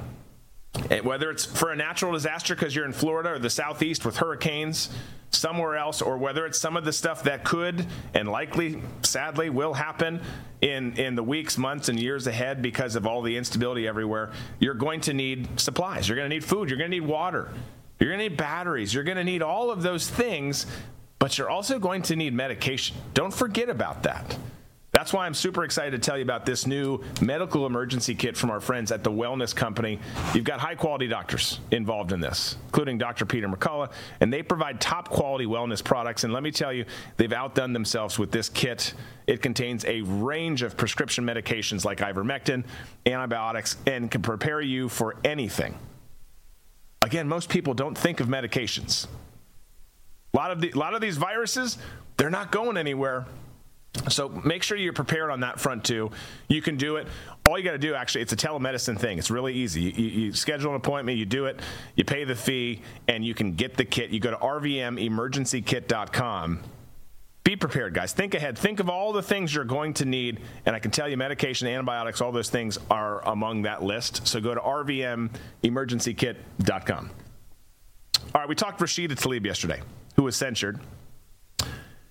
And which, again, is laughable and does zero to change anything. But it's interesting hearing this because you see yesterday, well, it was 2 days ago, she was on the Hill talking about it. We talked about it yesterday. She was saying how she cares about the cries of babies in both Israel and Palestine. Okay, well, your rhetoric and everything has not aligned with that. And now, one of the things that she has said and posted, and a lot of her folks here do, and then there's college kids chanting it, even though most of them don't even know what the hell they're talking about, have talked about this whole river to sea, from the river to the sea statement, right? Which means the annihilation of Israel. And she was, it's the back end of the question from this loser in a suit. But it's the back end of the question. He's asking, what about your comments where you've stated that? Listen to her try and weasel her way out of this. I want you to explain what you mean by it and why you used it or why you included it in the video. Yeah, I mean, look, I'm asking my colleagues, don't distort the words of my residents. Many people in this movement for human rights for Palestinians have always centered it around coexistence. You hear them calling for that and saying that, no matter your faith, your ethnicity, your background, you should be able to live without fear, without discrimination, without this kind of inequality that, Netanyahu's extremist party and his leadership has been pushing. And so for many of my colleagues, they know and deep in their hearts where my heart is. Okay, so doesn't answer the question at all. It's asked to you. Don't put words in my residents' mouths. Okay, for you and your residents, I presume you mean constituents, maybe your fellow Hamas caucus members, whatever, for you and for them, that statement has one meaning in the context of this ongoing conflict, not just the conflict that erupted starting October 7th, the conflict that's been going on for a long-ass time, 60, 70 plus years. So there's no way of backing out of that. You've said it. If you had been consistent the whole time of being like, I support a two-state solution, I support the people of Palestine, I also support the existence of Israel, why can't we just be friends and have our own territories? If that had been your take the whole time, okay, you'd have a leg to stand on. As it turns out, though, you've been a violent anti-Semitic psychopath who's now getting censured in Congress, which you're panicked. I don't think you probably are, but maybe you're responding this way because of that. Don't worry, Rashida. It's not going to do anything. You're fine. But you're responding and saying, I haven't said that. I haven't done that. I've always been about this. At this point, man, just own it. Literally, if I'm Rashida, like, yeah, I hate the Jews. I want to take their state. I'm not saying that as Drew Berquist, by the way. I'm saying that as Rashida. Like, I wish Democrats would just own up to who they are. You say so many things, and then you try and back down on certain shows. And then she probably went to a dinner or a fundraiser later that night where it was like, burn Israel to the ground. Like just tell us who you are. Stop pretending. I hate that stuff. I honestly would respect you so much more. I respect people in Al-Qaeda and ISIS that I've dealt with because at least they tell you who they are. And you see it in their face when they look across at you. She can dodge the question all she wants, but as long as she's wearing that jihadist rag around her neck, I know exactly who she is. And I think everybody else should make that identification with her. That's who she is. She's a jihadist. She hates Rashida Tlaib, hates Israel, and hates Jewish people and wants them to die. That's who she is. Yeah. She has said nothing and has done nothing for me to believe otherwise. And especially, like I said, wearing that stupid jihadist rag around her throat. You know what? You're telling me who you are. That's as good as wearing a swastika, in my opinion. And you know what's funny? When I see all these other spectrum shit libs on the left going to these pro-Hamas enthusiast rallies, the reason why they're doing it, and I know this is going to sound like very sort of shallow, but we live in the shallowest of times. One, they think the people who go, the white people who go, think that they're intersex somehow. And their sexuality, being non-binary, being trans, whatever it is, supersedes the fact that they're white. So that gives them color. It makes them relatable to somebody they believe to be of an aggrieved group. So that's why they go. And they also like wearing the scarves. I'm telling you, it's all about LARPing and all about the picture taking. If you're going to put on one of these jihadist scarves and take a selfie, that your street cred amongst your weird little friends is going to rise incredibly. That's all it is. Everything that we see is all for show right now with these little shit libs on the left trying to act like they're down with the struggle of the people of Gaza. They're not. They're just taking selfies. Yeah. No, I 100% agree. By the way, speaking of LARPing, we forgot to go take advantage of that sale on November 1st. Oh, yeah. At the costume place. Costume place had a big sale, 50% off. Wait, you guys didn't tell me about this. Well, you weren't here that way. It was the week you were gone. The costume store had a 50% off sale on November 1st. Nice. We were going to go, and we totally forgot. I know. We need to get that orange jumpsuit to put Disco in. Yes. When you give me mushrooms on an airplane. Well, we've got lots of plans. I'm not here. All the plans get made. Yes, that's how it works. It always works. We pulled straws in Disco. You lost. So yes, I wasn't here to pull straws. Exactly. Yep. How in the world do you think Ned Beatty was the one chosen for that scene in Deliverance? He wasn't there during the production meeting. There to say no. We'll go with Beatty. Yeah. Okay. He's not fighting back on it. So. So, how do you make The View worse? That's a hard question. That almost could be a question of the day. Well, I'm just going to tell you the answer for today's episode, at least. By doing it naked. Oh, my gosh. Oh. That is worse than what we're about to see. Somehow you made this clip better, so thank you, I guess. Wow. One way you could do it, though, is add to the gaggle of bitches a murder granny. Hillary Clinton was on there. Let's listen to her. People would get legitimately elected, and then they would try to do away with elections and do away with opposition and do away with a free press. And you could see it in countries where, well, Hitler was duly elected. That's right? And so all of a sudden, somebody with those tendencies, those dictatorial, authoritarian tendencies, would be like, oh, okay, we're going to shut this down. We're going to throw these people in jail. And they didn't usually telegraph that. Trump is telling us what he intends to do. No, I just love this argument. First of all, still has not conceded the 2016 election.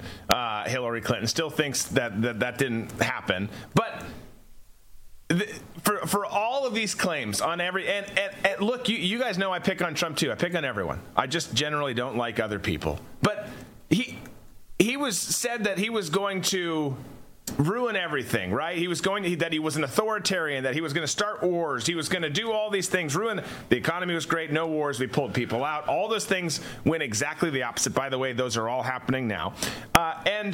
And they still called him this fascist, this authoritarian dictator. And he was the most hated, attacked person ever. Nothing has ever stuck. And I remind you, for people who are like, at some point something's going to stick. If there was something real that was going to stick, it would have stuck by now, because no one has ever been as hated as Donald J. Trump. So he's hated. All those things are happening. And then they screw him in 2020. Tell him not to ask questions, not to talk to his people about things, just to go. And you know what he does? He goes. He leaves. He concedes. Joe Biden takes office. Joe Biden, of course, not leading anything or actually in charge, but takes office and he leaves. Would an authoritarian do that? No. Now, I'll be honest. I could see how someone wouldn't leave and would go into that kind of mode, like, oh, you're going to fuck me like that? Okay, here's what I'm doing. I'm going to go full authoritarian. I'm going to call in the military, and I'm going to say I'm not leaving, and here's what's happening. If they were really wired that way, they might try that. He didn't do those things. And he's not telegraphing that he's going to do that now. He's talking about making changes to the federal government. Play a clip for me, Hill, where he's been like, and I'm going to change the rules and I'm never leaving. She's saying this with a straight face as the sitting president is actively engaging and trying to put Donald Trump in prison. Right. You know, what I love is, I mean, you've seen questions in the press room like, oh, well, they said Trump was going to start World War III. He never did, but now we're on the cusp of it here with Ukraine and everything that's going on. And what do? They blame, well, this is all because of what President Trump did. Right. He set this up. We're just now paying the price for it. No, that's not how that was at all. But they get away with it. Yeah.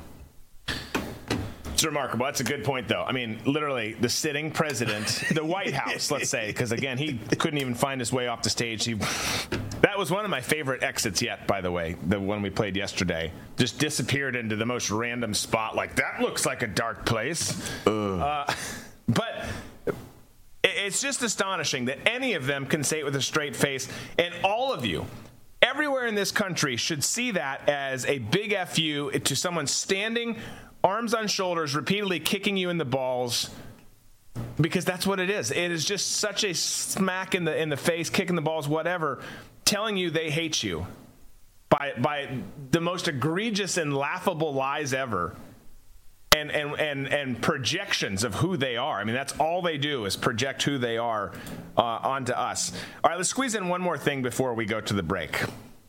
Let's get to there's the censure that happened with Rashida, introduced by MTG. It happens, it goes through. And there's talk of investigations. You know, like I was saying, Ronna McDaniel and others talking, we're doing investigations into the Biden. I don't fucking care. They're stupid. They're not going to go anywhere. And then on that front, you had Comer, who signed the subpoenas for some of the Biden family members. And here's the video, and everyone was real excited about it. Let's play it, and then we'll discuss. So it just shows him signing it. Okay? And then everyone got excited. You know, you could see people talking about it on Twitter. Oh, Comer just signed subpoenas for Hunter and they're falling for it every time, bro. Like, are you kidding me? It's hilarious. How many, I mean, honestly, because here's the people who've gotten excited about this. And let me just speed ahead and tell you, nothing's going to happen. Okay? It's just not. But the people who get excited about these things and start screaming from the roofs on Twitter like, we're doing it, we're making it, are the same people who will recognize nothing's being done about this is bullshit, and will call out the fact sometimes that nothing gets done in D.C., and then someone makes an announcement like this, and they all of a sudden flip. Everything's different. Everything's better. This time is going to be different. I know it. Unicorns are shooting out of people's asses. I didn't mean it that way. I was going to say rainbows coming out of asses and unicorns are, but maybe unicorns are. Yeah. It's no different, guys. DC didn't just change overnight. It didn't. I think Mike Johnson seems like an interesting guy as Speaker of the House. I'm not saying anything negative about him. Just like I'm not saying something negative about Trump. Like, if Trump gets back in, that would be great. But you can't change things that fast. You just can't. Now, there's some things as it pertains to the investigation of the Bidens that could go fast if Trump got back in. There are things that can happen, and I'm not saying nothing will happen. But in the case of this, everyone's celebrating. Someone signed some documents. Someone censured this crazy-ass loon from Michigan and Rashida Tlaib. Okay, is she still showing up at work tomorrow?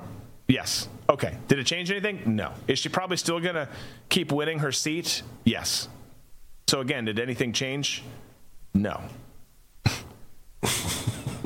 Please catch up. Please catch up and understand. And I know this sounds so hopeless and awful. Well, what are we supposed to be excited about? Your family? Football? Candy corn? I don't know. Pick something. The pies you're going to eat at Thanksgiving. There's plenty to be excited about. The fact that God's in control, there's plenty to be excited about. Don't get excited about stuff that people on Capitol Hill are doing. Humans will fail you and disappoint you every time, which is just sadly true, including close people that you know and love. That's just true, right? We're all broken. That statement is on steroids when you talk about humans who are operating in D.C. I think Comer seems like a decent guy, never stole a freight train that I know of. And I think that, he really, some part of him legitimately believes that he's doing something of substance. But at the end of the day, he's got to know he's just a carnival barker, man. That's all he's doing. He's only getting attention to himself. And the best that he can get from this is to get an influx of cash into his war chest so he can be reelected. That's all this is. He can get on Fox News or any other TV show, any other TV camera, and say that, it's time that the Biden family, this comes to light of how corrupt they are. Hey, man, we all know they're corrupt. He's been corrupt for 50 years. And all of a sudden now, you, Mr. Comer, are going to be the one to bring down the Biden family after 50 years in D.C.? Come on. Well, I agree. I think, look, I don't have a personal problem with Comer or a lot of these people. And I appreciate the hustle in some instances, not all. You can't not do anything. The result can't be like, well, system's broken, so let's just not do anything. You gotta try. You gotta do stuff. And if you want to continue to make change, you do have to have some big wins that you can use to catapult you to another victory. Even though I don't think it should be a career, I think there should be term limits and all of that. But you do have to try. Again, I applaud Anna Paulina Luna for censuring and finding Adam Schiff and going after him. I applaud people going after, Mayorkas, even though it didn't I applaud people. Censure Rashida Tlaib. Just understand that it doesn't do anything. And let that be part of your message, too. Like, we're going to try everything we can. Is it going to go somewhere? Don't know, probably not. But we got to try. Have that be your message. Instead, they parade around with it, not Anna, but like DC in general, they parade around about it. Like, did you see what I just did? It's like, yeah, you did nothing. You did not. You signed 3 pieces of paper that literally mean nothing. So, and I'd love to be proven wrong on this. I'd love for this one to go a different direction. I'd love for any and all of these things to go a different direction. But let's be honest, folks. let's just be honest with ourselves. The current system is so against us, so against truth, so against any kind of positive momentum. It just is. That's where we're at. Happy Thanksgiving. Wait, I'm so ready for that meal, by the way. I can't frickin' wait. It's exciting. But nothing's going to change. All that to say, there are things to get excited about. Pick them better. Stop attacking each other on the right. Stop getting so excited about things that mean absolutely nothing. Let's focus on the bigger issues and ways that we can figure out how to get around them. There's not easy solutions for a lot of them, but let's try and figure that out. Okay, we're gonna take a break. When we come back, we're gonna pivot. We're gonna have some fun like we usually do on Thursdays around here. We're gonna do Welcome to Absurdia, and we're gonna do That's Meme-tastic. Are we going to do Welcome to Absurdia? Yeah. Okay. So we're going to do Welcome to Absurdia. I saw Tom's face. I'm like, or maybe we're not. I wasn't sure of the time. Yeah. We're gonna do it. We're gonna do it after this break, and then we're gonna finish off the episode with That's Meme-tastic. All that's coming up. Let's get a little bit more lighthearted around here, I think. I don't know what's in Welcome to Absurdia, but we're gonna do it. Stick around.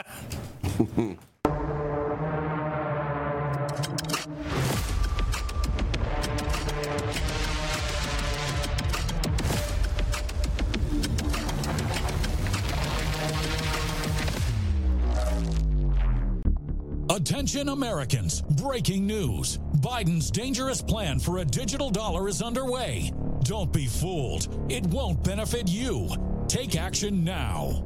The Federal Reserve phased deployment of FedNow began on July 1st, 2023. Be prepared. This may catch many off guard. Your hard-earned assets are in jeopardy. But there's a simple legal tax loophole to opt out of the digital dollar. Reach out to American Alternative Assets for a free wealth protection guide and discover how to safeguard your wealth with gold and silver IRAs against a failing dollar and volatile markets. Visit protectfrombiden.com. This invaluable guide provides precise steps to transfer your IRA or 401k into precious metals without any tax consequences. Be smart. Don't let Biden force you into using the government's new digital dollar. Visit protectfrombiden.com to get your free guide and get started. Again, that's protectfrombiden.com. My Towels solved a problem that we've all had with towels. You go into the stores and they feel lotiony and soft, but then you get them home and they wind dry you. That's why I made My Towels. They actually work, they're soft, and they absorb. And now I'm excited to announce 2 brand new lines of My Towels. What makes them the best towels ever is they're now made with 100% long staple Shapir cotton. This is a combed ring-spun cotton that makes My Towels even softer and more absorbent than ever. And now you get a 6-piece set for an amazing introductory sale price as low as $29.98. So go to MyPillow.com or call the number on your screen. Use your promo code to get My Towels for only $29.98. Or you can get my designer premium line for just $20 more. Either way, you save 50% now on all My Towels. They actually work. What a concept. This offer won't last long, so please order now. MyPillow.com. Get more of Drew, the crew, and This Is My Show with Coin Club, exclusively on the RVM network. Coin Club members get a This Is My Show challenge coin, access to booze and banter, an exclusive tailgate show for Coin Club members only, right before This Is My Show. Plus, automatic entry into show-related sweepstakes and other in-studio bonuses. And don't forget, members get access to all other premium content on the RVM network. So join the club and carry your coin with pride. All members now receive commemorative challenge coins. Military and first responders get 30% off their memberships. So sign up at dbcoinclub.com. Again, that's dbcoinclub.com.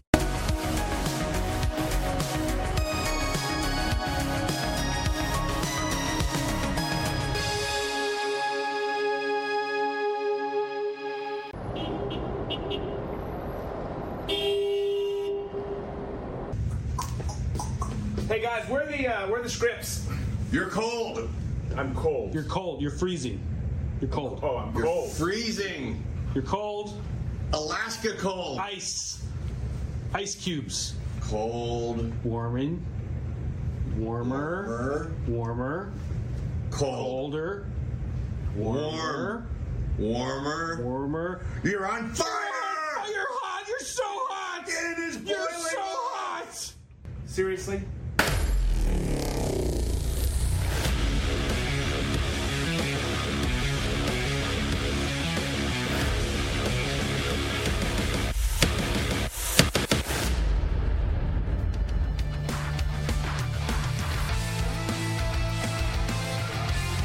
All right, well, it's that time. It's that time of week where we leave I don't know if we're leaving a better place and going to a worse place or the other way around, but there's crazy stuff happening in this world. There's crazy news stories we talk about. There's war, there's economic disaster, there's all sorts of nasty stuff. And you're like, man, this sucks. So let's talk about some other stuff. We're going to do some memes later. We're going to finish on That's Meme-tastic tonight. But before we do that, we're going to go to another place, because beyond the stuff that we talk about on a daily basis, there's a bunch of other stuff going on out there, which is really kind of the underlying issue with everything we're seeing. So let's go take a peek at some of it. Let's head on over to Absurdia.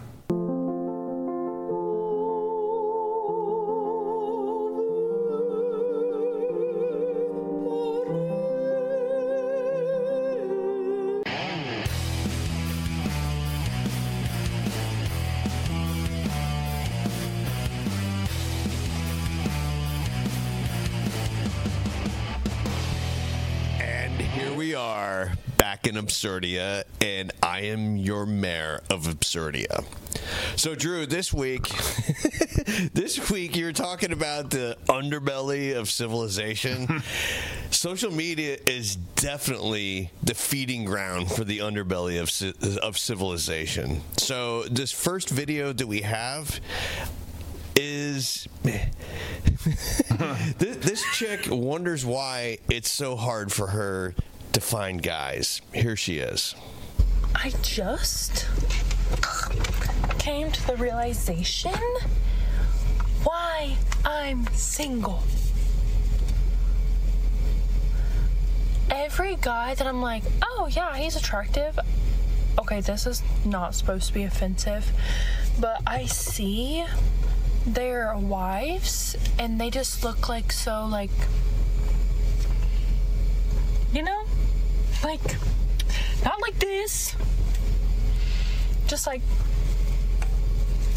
you know, like, I pretend my tattoos are gone. Dude, I look crazy. Like, that's why guys don't want to wife me up. And I just come to this realization today. See?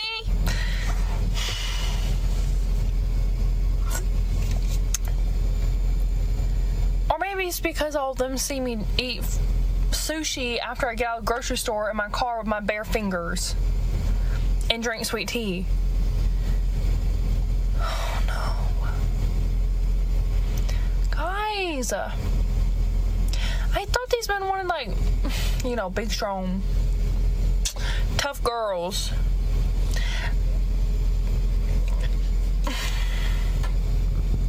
I don't know. I feel like all of them are like super girly, and all these guys are like, yeah, that's my girl. That's just like housewife stuff. And I'm over here like, I own my own business. I'm covered in tattoos. I'm a little spazzy, but that's okay. We embrace it. But yeah, I don't think any guy's gonna wife me up because I can't take me seriously. And I just realized that. Damn. There you go. I mean, she's just now realizing that guys want chicks that look like chicks. This is a bigger problem that we have in society, because, of course, she is bought into this whole sort of, we're reversing the male-female roles because they're no longer males and females. We have gotten rid of that construct. Sex is no longer binary. Guess what? It is. The reason why males and females get together is to make people. And to make sure civilization goes on. And in a way, I kind of feel sorry for this chick a little bit because she has bought into this of like being like uber tough and a little bit more masculine and getting tattoos and the septum piercing. And it's like, sorry, babe. All you are right now is a smash puppet. That's what dudes see you as. If you're covered in tattoos and with the septum piercing, the other nose piercing, it's going to be like, yeah, man, she looks like she'd be great for a smash, but she is not marriage material. And I think there are a lot of chicks right now walking around like her in this same sort of predicament that feel the same way. Yeah, no, I mean, this is kind of a no-brainer here. This is Captain Obvious coming in. There is different types of people out there, and this chick right here. Look, she's an attractive person. She's, by all accounts, seems like she probably is fun and spicy. But you're right, Tom. I mean, here's how males look at it. Is she a dude who could just be fun, or a chick who could just be fun to hang out with the dudes? You know. Hell yeah. Like, yeah, it seems like it. Is she someone that, you know, if you're younger in your promiscuous days, you want to have some fun with? Yeah, probably. Hell yeah.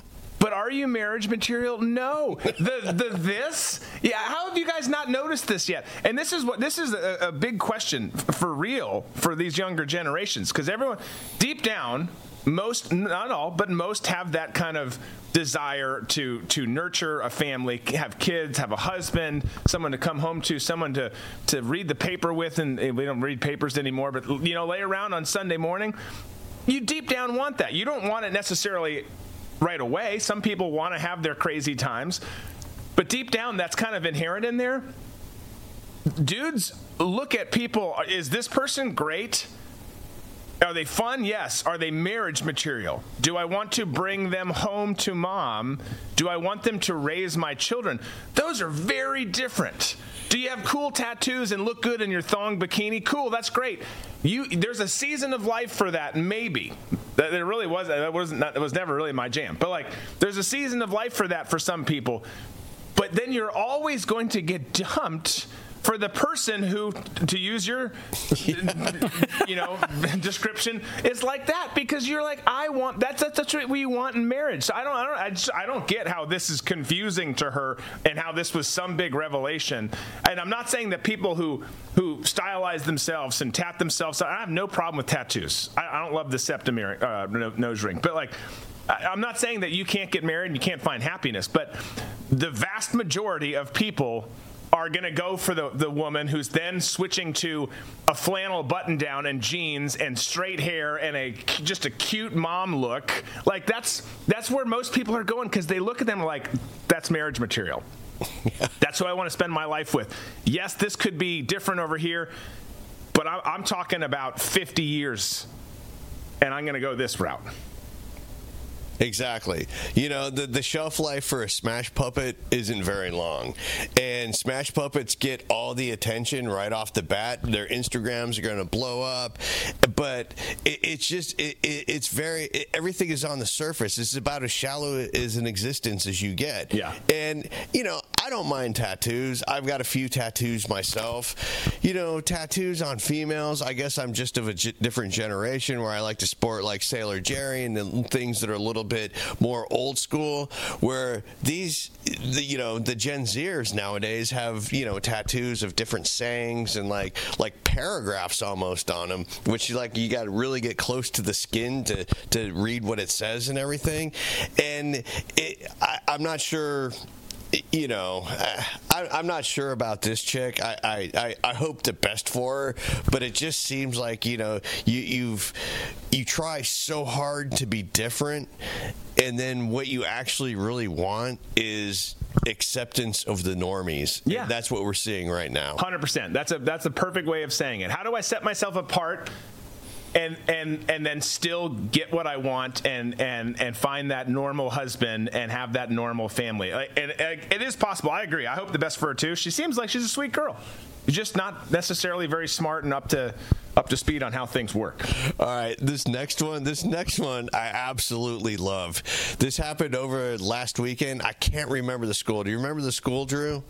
I'm looking at it, and I'd have to see the clip. I'm just seeing the band, and I'm seeing the stadium pretty empty at parts. Right. So what we've got a college band in the stands. I think this was not maybe Texas Tech or Texas Southern. I'm pretty sure this was in Texas somewhere. So you've got a heckler coming up here in the ball cap trying to talk smack to the tuba player, and the tuba player's not having it. Okay, let's do it.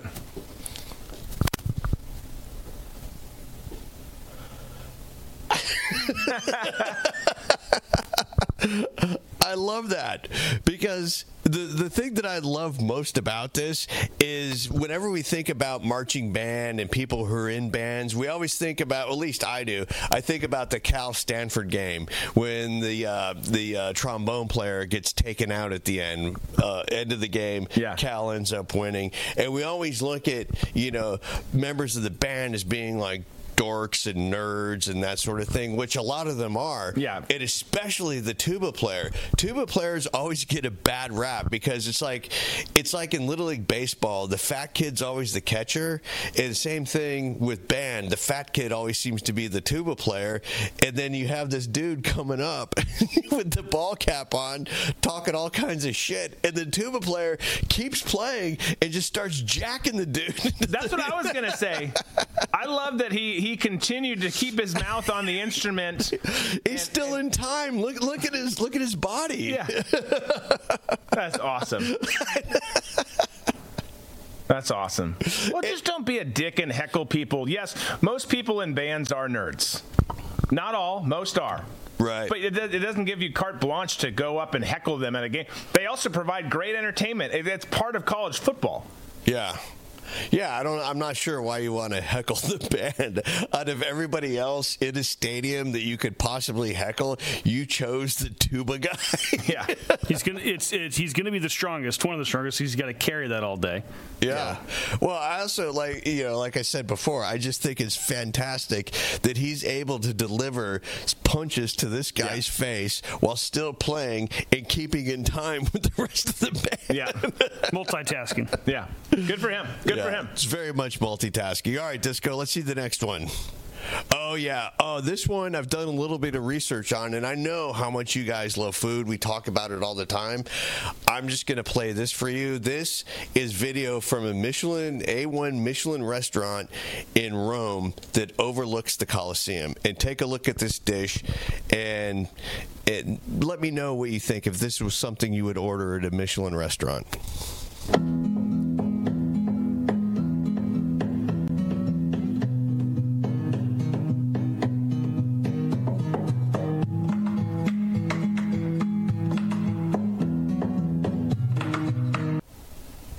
Got a great view. I mean, it's a pretty basic dish, right? Mac and cheese? Yeah, well, it's pasta carbonara. Okay. Yeah. So I checked out this restaurant. It's called Amor in Rome. And this dish right here is the cheapest thing on the menu, which goes for 36 euros, which is, approximately $40, $38. If you go to this restaurant, be prepared to spend at least $200 for your entree. Drew, does this little dish right here, does this look $40 worth to you?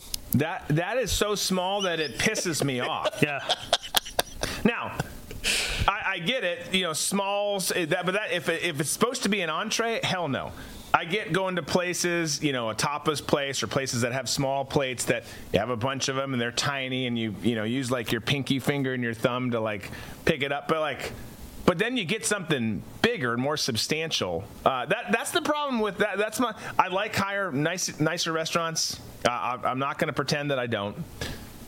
But that's the one thing that pisses me off about most of them is that they overcharge and underdeliver in terms of quantity. It's like, great, where are we going for dinner as you walk out? I just spent $500 and I feel like... You guys want to go get dinner now? I'm starving. That's ridiculous. And I get it. The dish that he's delivering is a simple dish, although you can definitely spice up a carbonara. But there's just so much anticipation what's going to come out. That's it? That's all that came out? That small amount? Yeah. There's not much of a presentation to it? Okay. But look at the view. That's true. I mean, if you do think about it, and I've had to, doing some cooking and stuff around the house and everything. When you look at the what they say is a serving of pasta, that is a true one serving of pasta, according to like what it says in the box and stuff. So like they're well, I'm so sick of people doing that too. They do it with everything, with pizza. I think it's not enough, by the way. It's not enough, but like here's the deal. Stop making us do math. Like you look at a frozen pizza, or even you order a pizza for somewhere that you can find the calorie information from. Just tell me what it's going to cost me if I eat the whole fucking thing. Like, if you are a pig and you eat this whole thing, you will consume X amount. They're like, one serving is 290 calories. There are 8 or 12 servings in the dish. Yeah. Like, I'm just going to eat them all. Yeah. So. just tell me, hey, fat ass, here's what you're going to do if you're dumb. And I appreciate that kind of stuff. Put it in those terms. If you're dumb and you eat the whole thing, here's how many calories you would buy stock in that company. I totally would. You know what's funny that you mentioned that with the calories that come on different boxes and everything? Yesterday I made a pizza at home, a frozen pizza, Tombstone, and my wife actually... God bless you. Tombstone brings us back. Yep. And she put it in the oven for me, and she was reading the box when it came out, and it usually says, 350 calories per serving. A serving is, 2 slices or whatever. On the back of the Tombstone box, she read it, and the wording said, your portion is. Not how many it is. It said your portion is. It was very direct and demanding that you only eat 2 slices of pizza. So of course, once I see something like that, I go the opposite direction. Yeah. Where it's like, okay, cardboard box, you're not the boss of me. You're not going to tell me what to do. I love it. We're just not having this. All right, Disco. Let's see the next one. Oh, this one, before we roll this, there's some of these that I pick out for absurdia. Some are absurd, others are just a little bit weird. I really enjoy anything that has some kind of physical activity to it that I can't do. I think with some work, me, you, and Disco might be able to pull this off, but check out these dudes. Yeah, I saw this one the other day. This is insane. The timing, everything. I mean, here's the question. How many times did they have to do it to get that take? Yeah, absolutely. I have no idea. We'll never know. We'll never know. As far as we know, it's the first take. It's really impressive. Yeah. I mean, it's a weird-ass thing to accomplish. I don't know how you set out to do that, but they did it, and I don't know how they did it. My question is, are these guys up here, were they all already friends hanging out, or was one person like, all right, we need certain people, certain heights, because the size and how high they jump is perfect. Right.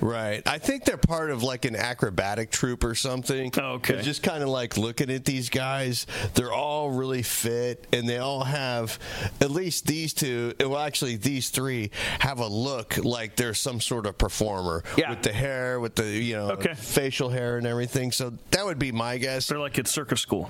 Yeah, in circus school or some kind of Russian acrobat troupe or something like that, or maybe just a band of gypsies that go around Manhattan stealing money from people. Maybe. All right, so we got one more video. So Drew, this final video is something that I've been doing a lot of research on. Actually, Disco sent it to me, and Disco got me on it. Yeah, and now I'm obsessed with it. I'm having I've commissioned this person, this sculptor, to make a complete chess set, and also with the leftover remnants, I'm also having little Hummels made for you and Disco for Christmas. So here it is. Just listen and read, okay, Drew? Okay. We are going to turn this powdered semen sample into the cutest little elephant ever. My client reached out and she wanted a single pearl, but she also wanted something including her favorite animal, which is an elephant. So she shipped her partner's semen sample all the way to us. We took the liquid, turned it into a powder. I incorporated it into the clay. She wanted it marbled with blues. Before I incorporate the jizzy clay, I sculpted out the base first. And then what I like to do is drape the semen included clay over top of the base that I made. Usually for sculptures, if I'm incorporating ashes, then the ashes are part of the core of the piece. For semen or breast milk, I always like to do it as a draped layer over top. That way you can really see the natural coloring of whether it be the semen sample or the breast milk really shine through, whether it's marbled with other colors or not. Once I got all of the pieces assembled and it looking, well, like an elephant, I got to the detail work and the texturing to give it more of that elephant skin look and feel. And of course I had to put his trunk up because an elephant with their trunk up is always good luck. And here he is. He's more of a big jizzy elephant than a small one, but he turned out so flippin' good. I still need to get his sealant coat on, but here he is all baked, and the leftover beads and single pearl that I'll be doing as well. There you go, Drew. It's a little bit of a preview of what you have to look forward to for Christmas. And you know what? I've sent this bitch so many loads that she's going to be making like a sculpture of like a horse like this to put your mailbox in. So every time that you go out to the mailbox and open it up, you'll think of me. I'll have lots of thoughts like I do now. I did not anticipate jizzy element. How does someone stumble upon into this career? I literally sent that to him a few weeks ago, thinking the same thing. His response is, "Well, I know I'm getting you and Drew for Christmas," and I sent it to my wife, and she's like, "Yeah, you kind of put yourself into that one." And I was like, "Well, how do you turn it into a powder?" I'm just not interested in the process. I just can't imagine looking at something on your bookshelf or whatever and being like, there's part of me in there. Yeah. It's part of me. That's just such a weird thing to work with it. I know once you turn it into a powder and change the makeup of it and all of that stuff, it's different, just like ashes are. And obviously she works with that too. But there's a lot of things I don't want to do. That's way up towards the top of the list, dealing with people's semen, breast milk, and ashes. So I guess the question is, when the gift comes in and you open it, you're going to know what it is. Are you going to tell your wife what it's made out of? Or are you just going to be like, hey, look what Tom got us? I'm not. Are you going to let your kids open the mailbox? I'm not accepting this. It's too late. It's already on the way. I'm Indian gifting it right back to you. Bro, there was so much. Dude, I had 2 laptops going, a lot of Gatorades. You know, the process of getting the samples to her, man. I don't think you can appreciate how much effort goes into a horse statue for your mailbox. Yeah, I think I can. I also don't. That's absurdia. That's absurd. I mean, if that's not absurd, I don't know what is. Thank you, Tom, for taking us on yet another journey to the town of Absurdia. I do what I can, and I just want to know how much that would cost for an elephant statue.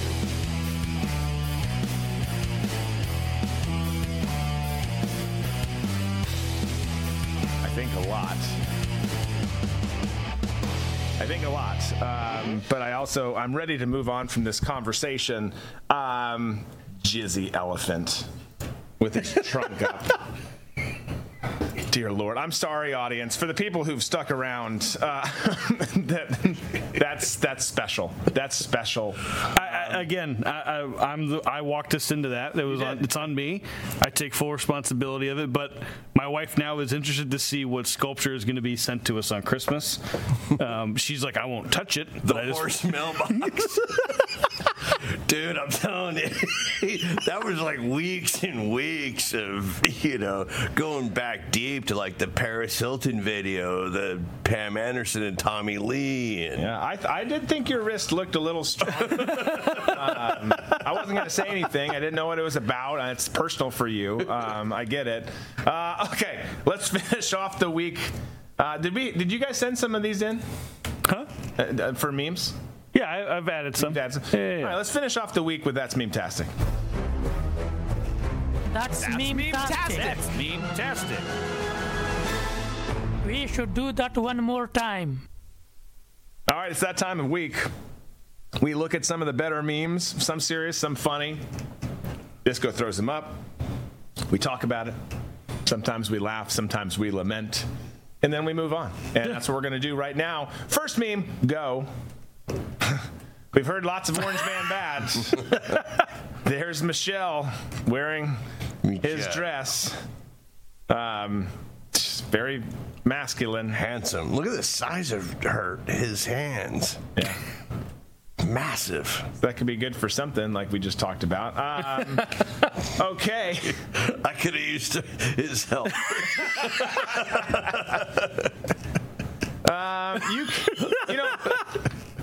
There's all this discussion, and you see it a lot now. And there is some truth to it. But there's also not some truth to it. But there's all this discussion. I saw someone post the other day.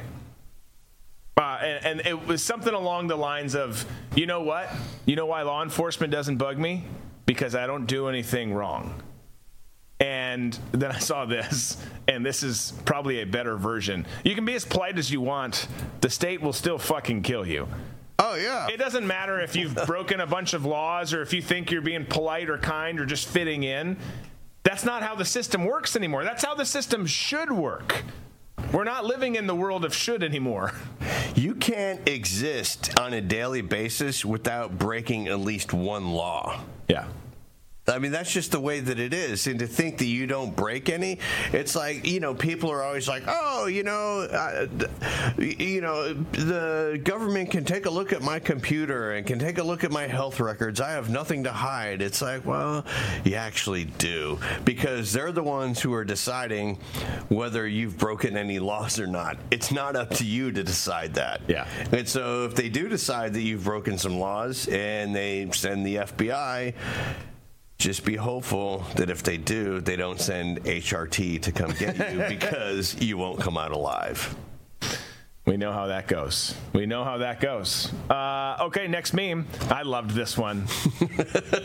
It's a Lego set for Gaza, and it's just a bunch of gray pieces because that's how it looks right now. And people, that's so heartless.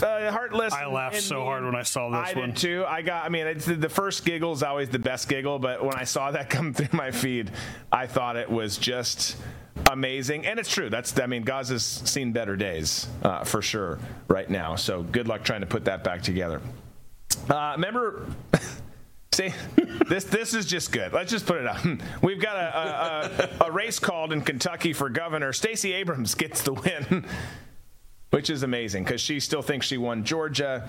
She is a hot mess, and certainly you can see her making this declaration. She won every governor race the other night. That's her. We got Epstein, Sam Bankman-Fried. Sam Bankman-Fried just got a big, long-ass term.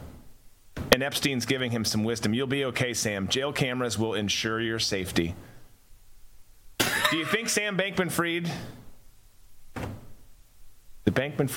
Sam Bankman-Fried makes it through his... obviously, he's not going to make it through his whole term because it's over 100 years. He's not going to live that long. Do you think he makes it far into his term? No. No, I can't see him. I can't see SBF being very adaptable to prison life. No, I don't think so either. He's not going to like the food. He's not going to like the sex. He's not going to like the outfits. He's not going to like any of it. Yeah. Well, you get yourself wrapped up in the wrong stuff with the wrong people, and don't take the plea. Yeah, and then they kill you. It's just a matter of which way they kill you. This one's great. It's the time of year for corn mazes. They had to simplify it down for Joe Biden.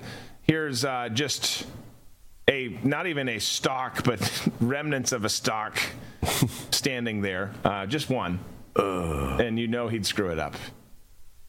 You know he would. Okay, what do we got next, Disco? Here's a Star Wars one. Leia saying, "Nice new hand to Luke." And then she jokes, "Did you get it from a secondhand store?" And then Luke, "LOL, I want to bang you so hard right now." It's weird. It's a weird relationship between the two for sure. Aren't they brother sister? Yeah, they are. Yeah, but there was some romantic heat there for a little bit. And then Han came in, and it's complicated. Oh, yeah, trying to mainstream incest through science fiction. Sure. Yeah. I mean, it was awkward. I think we did one similar to this last week. They just keep coming up with new ones. We got cute Brittany. Darn cute Brittany from way back when. Probably inappropriate to say cute Brittany because of her age there. The USA we grew up in and the USA we live in now. And then we've, of course, got Brittany doing one of her knife dances. It is so crazy seeing those knife dances and how she keeps going back. Like, that's essentially who she is now. She's a knife dancer. She's not formerly a pop star, mega star. She's not even the subject of conversation, debate, and discussion over conservatorship. That's still very much a thing now. But she's a knife dancer.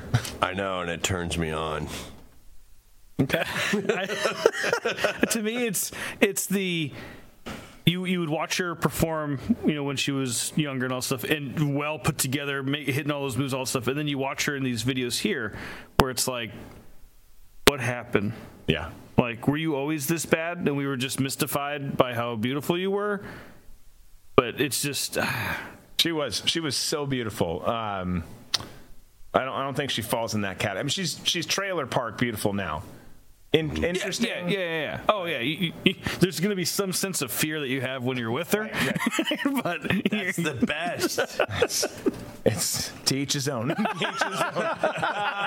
let's speed through a couple more here. Stop. This is just some wisdom. Stop being so fucking forgiving. People know exactly what the fuck they're doing. They do. Dark, depressing, true. Fact check, true. All right. So this one is a series. Okay. Of photos. Okay. All right. So it's a longer meme. Okay. All right. All right. So first one, men in 480 BC. We got some Spartan types. Men in 800 AD. They're showing some Vikings, which it's kind of a weak picture for Vikings. Yeah. Men in 1700. Men in 1870. Okay. Men in 1939, we got some war pictures. Men in 1948, some more war pictures. Men now, dressed up as women or morbidly obese. Yes. Well, and even the morbid obese, like, he's got two different color eyes. He's wearing makeup. Like, there's more going on in that. That's kind of an interesting look. You got like the old traditional suspenders, an old just basic white long or three-quarter sleeve shirt. And then makeup and some contacts. Do you ever wear makeup? No. Well, I have on TV. No, just like around the house. Yeah, that was never my jam. Just around the house. Yeah. Honey, it's time for me to put my makeup on. I'm at home now. No, I don't. I don't even do it now for this, like I used to for when we were on Blaze and if you do stuff on Fox and stuff like that for sure, but not not now. I never understood cross-dressing. There's some people that I've known who are like, I like to put on a dress, do my nails, put on makeup, just to unwind. And I'm like, I have never. That seems like a lot of work. That's not unwinding. Yeah, you're going out of your way to do more stuff. And then, by the way, you got to undo all of it and take it off. Yeah. No, not for me. Like that mayor in Alabama that killed himself on that low-speed chase where he was like, it's something that I like to do, that I've always liked dressing as a woman since I was a kid. It's been a tough day at work. Let me put my bra on and a slip. Do people wear slips anymore? I don't know. How about a girdle? Did you ever do that? Did you ever do that with like your grandmother's girdle? You'd hide it like in your backpack at school and just like rub it on your cheek whenever you got scared. Last meme. Last meme. We've got one last one. I'm just. I know. So many questions. So many questions right now. We need to hire a Red Beach therapist. Yeah. I talked with Tom today. It's not for Tom, it's for us. Exactly. Okay, we got one last meme, folks. What is it, Disco? Y'all ever just laugh at something really dark and just sit there like, what is wrong with me? All the time. Yeah, that's pretty much. That's kind of just what the show is. Yeah. In a nutshell. I saw that and it made me. I'm like, this is the way we're wrapping up Meme-tastic. Okay. So. No, it's true. It's true. It's true that the show is coming to an end, and we appreciate, not just tonight, not forever. We appreciate you guys spending some time with us today. Thank you so much for being here. Please hit that like button on the way out if you have not already. We greatly appreciate that. Make sure you're subscribed. If you're new here, welcome. We've got the best crew on the planet. They will treat you kindly. They will respect you, as long as you respect them, that is. So please make sure you're subscribed. We'll look forward to seeing you on Monday. Tom going to be sitting in this chair on Monday. I will be out Monday, but back Tuesday, Wednesday, Thursday. So look forward to all of that. We'll see you next week. Have a great weekend. Be safe. Be smart. Be free.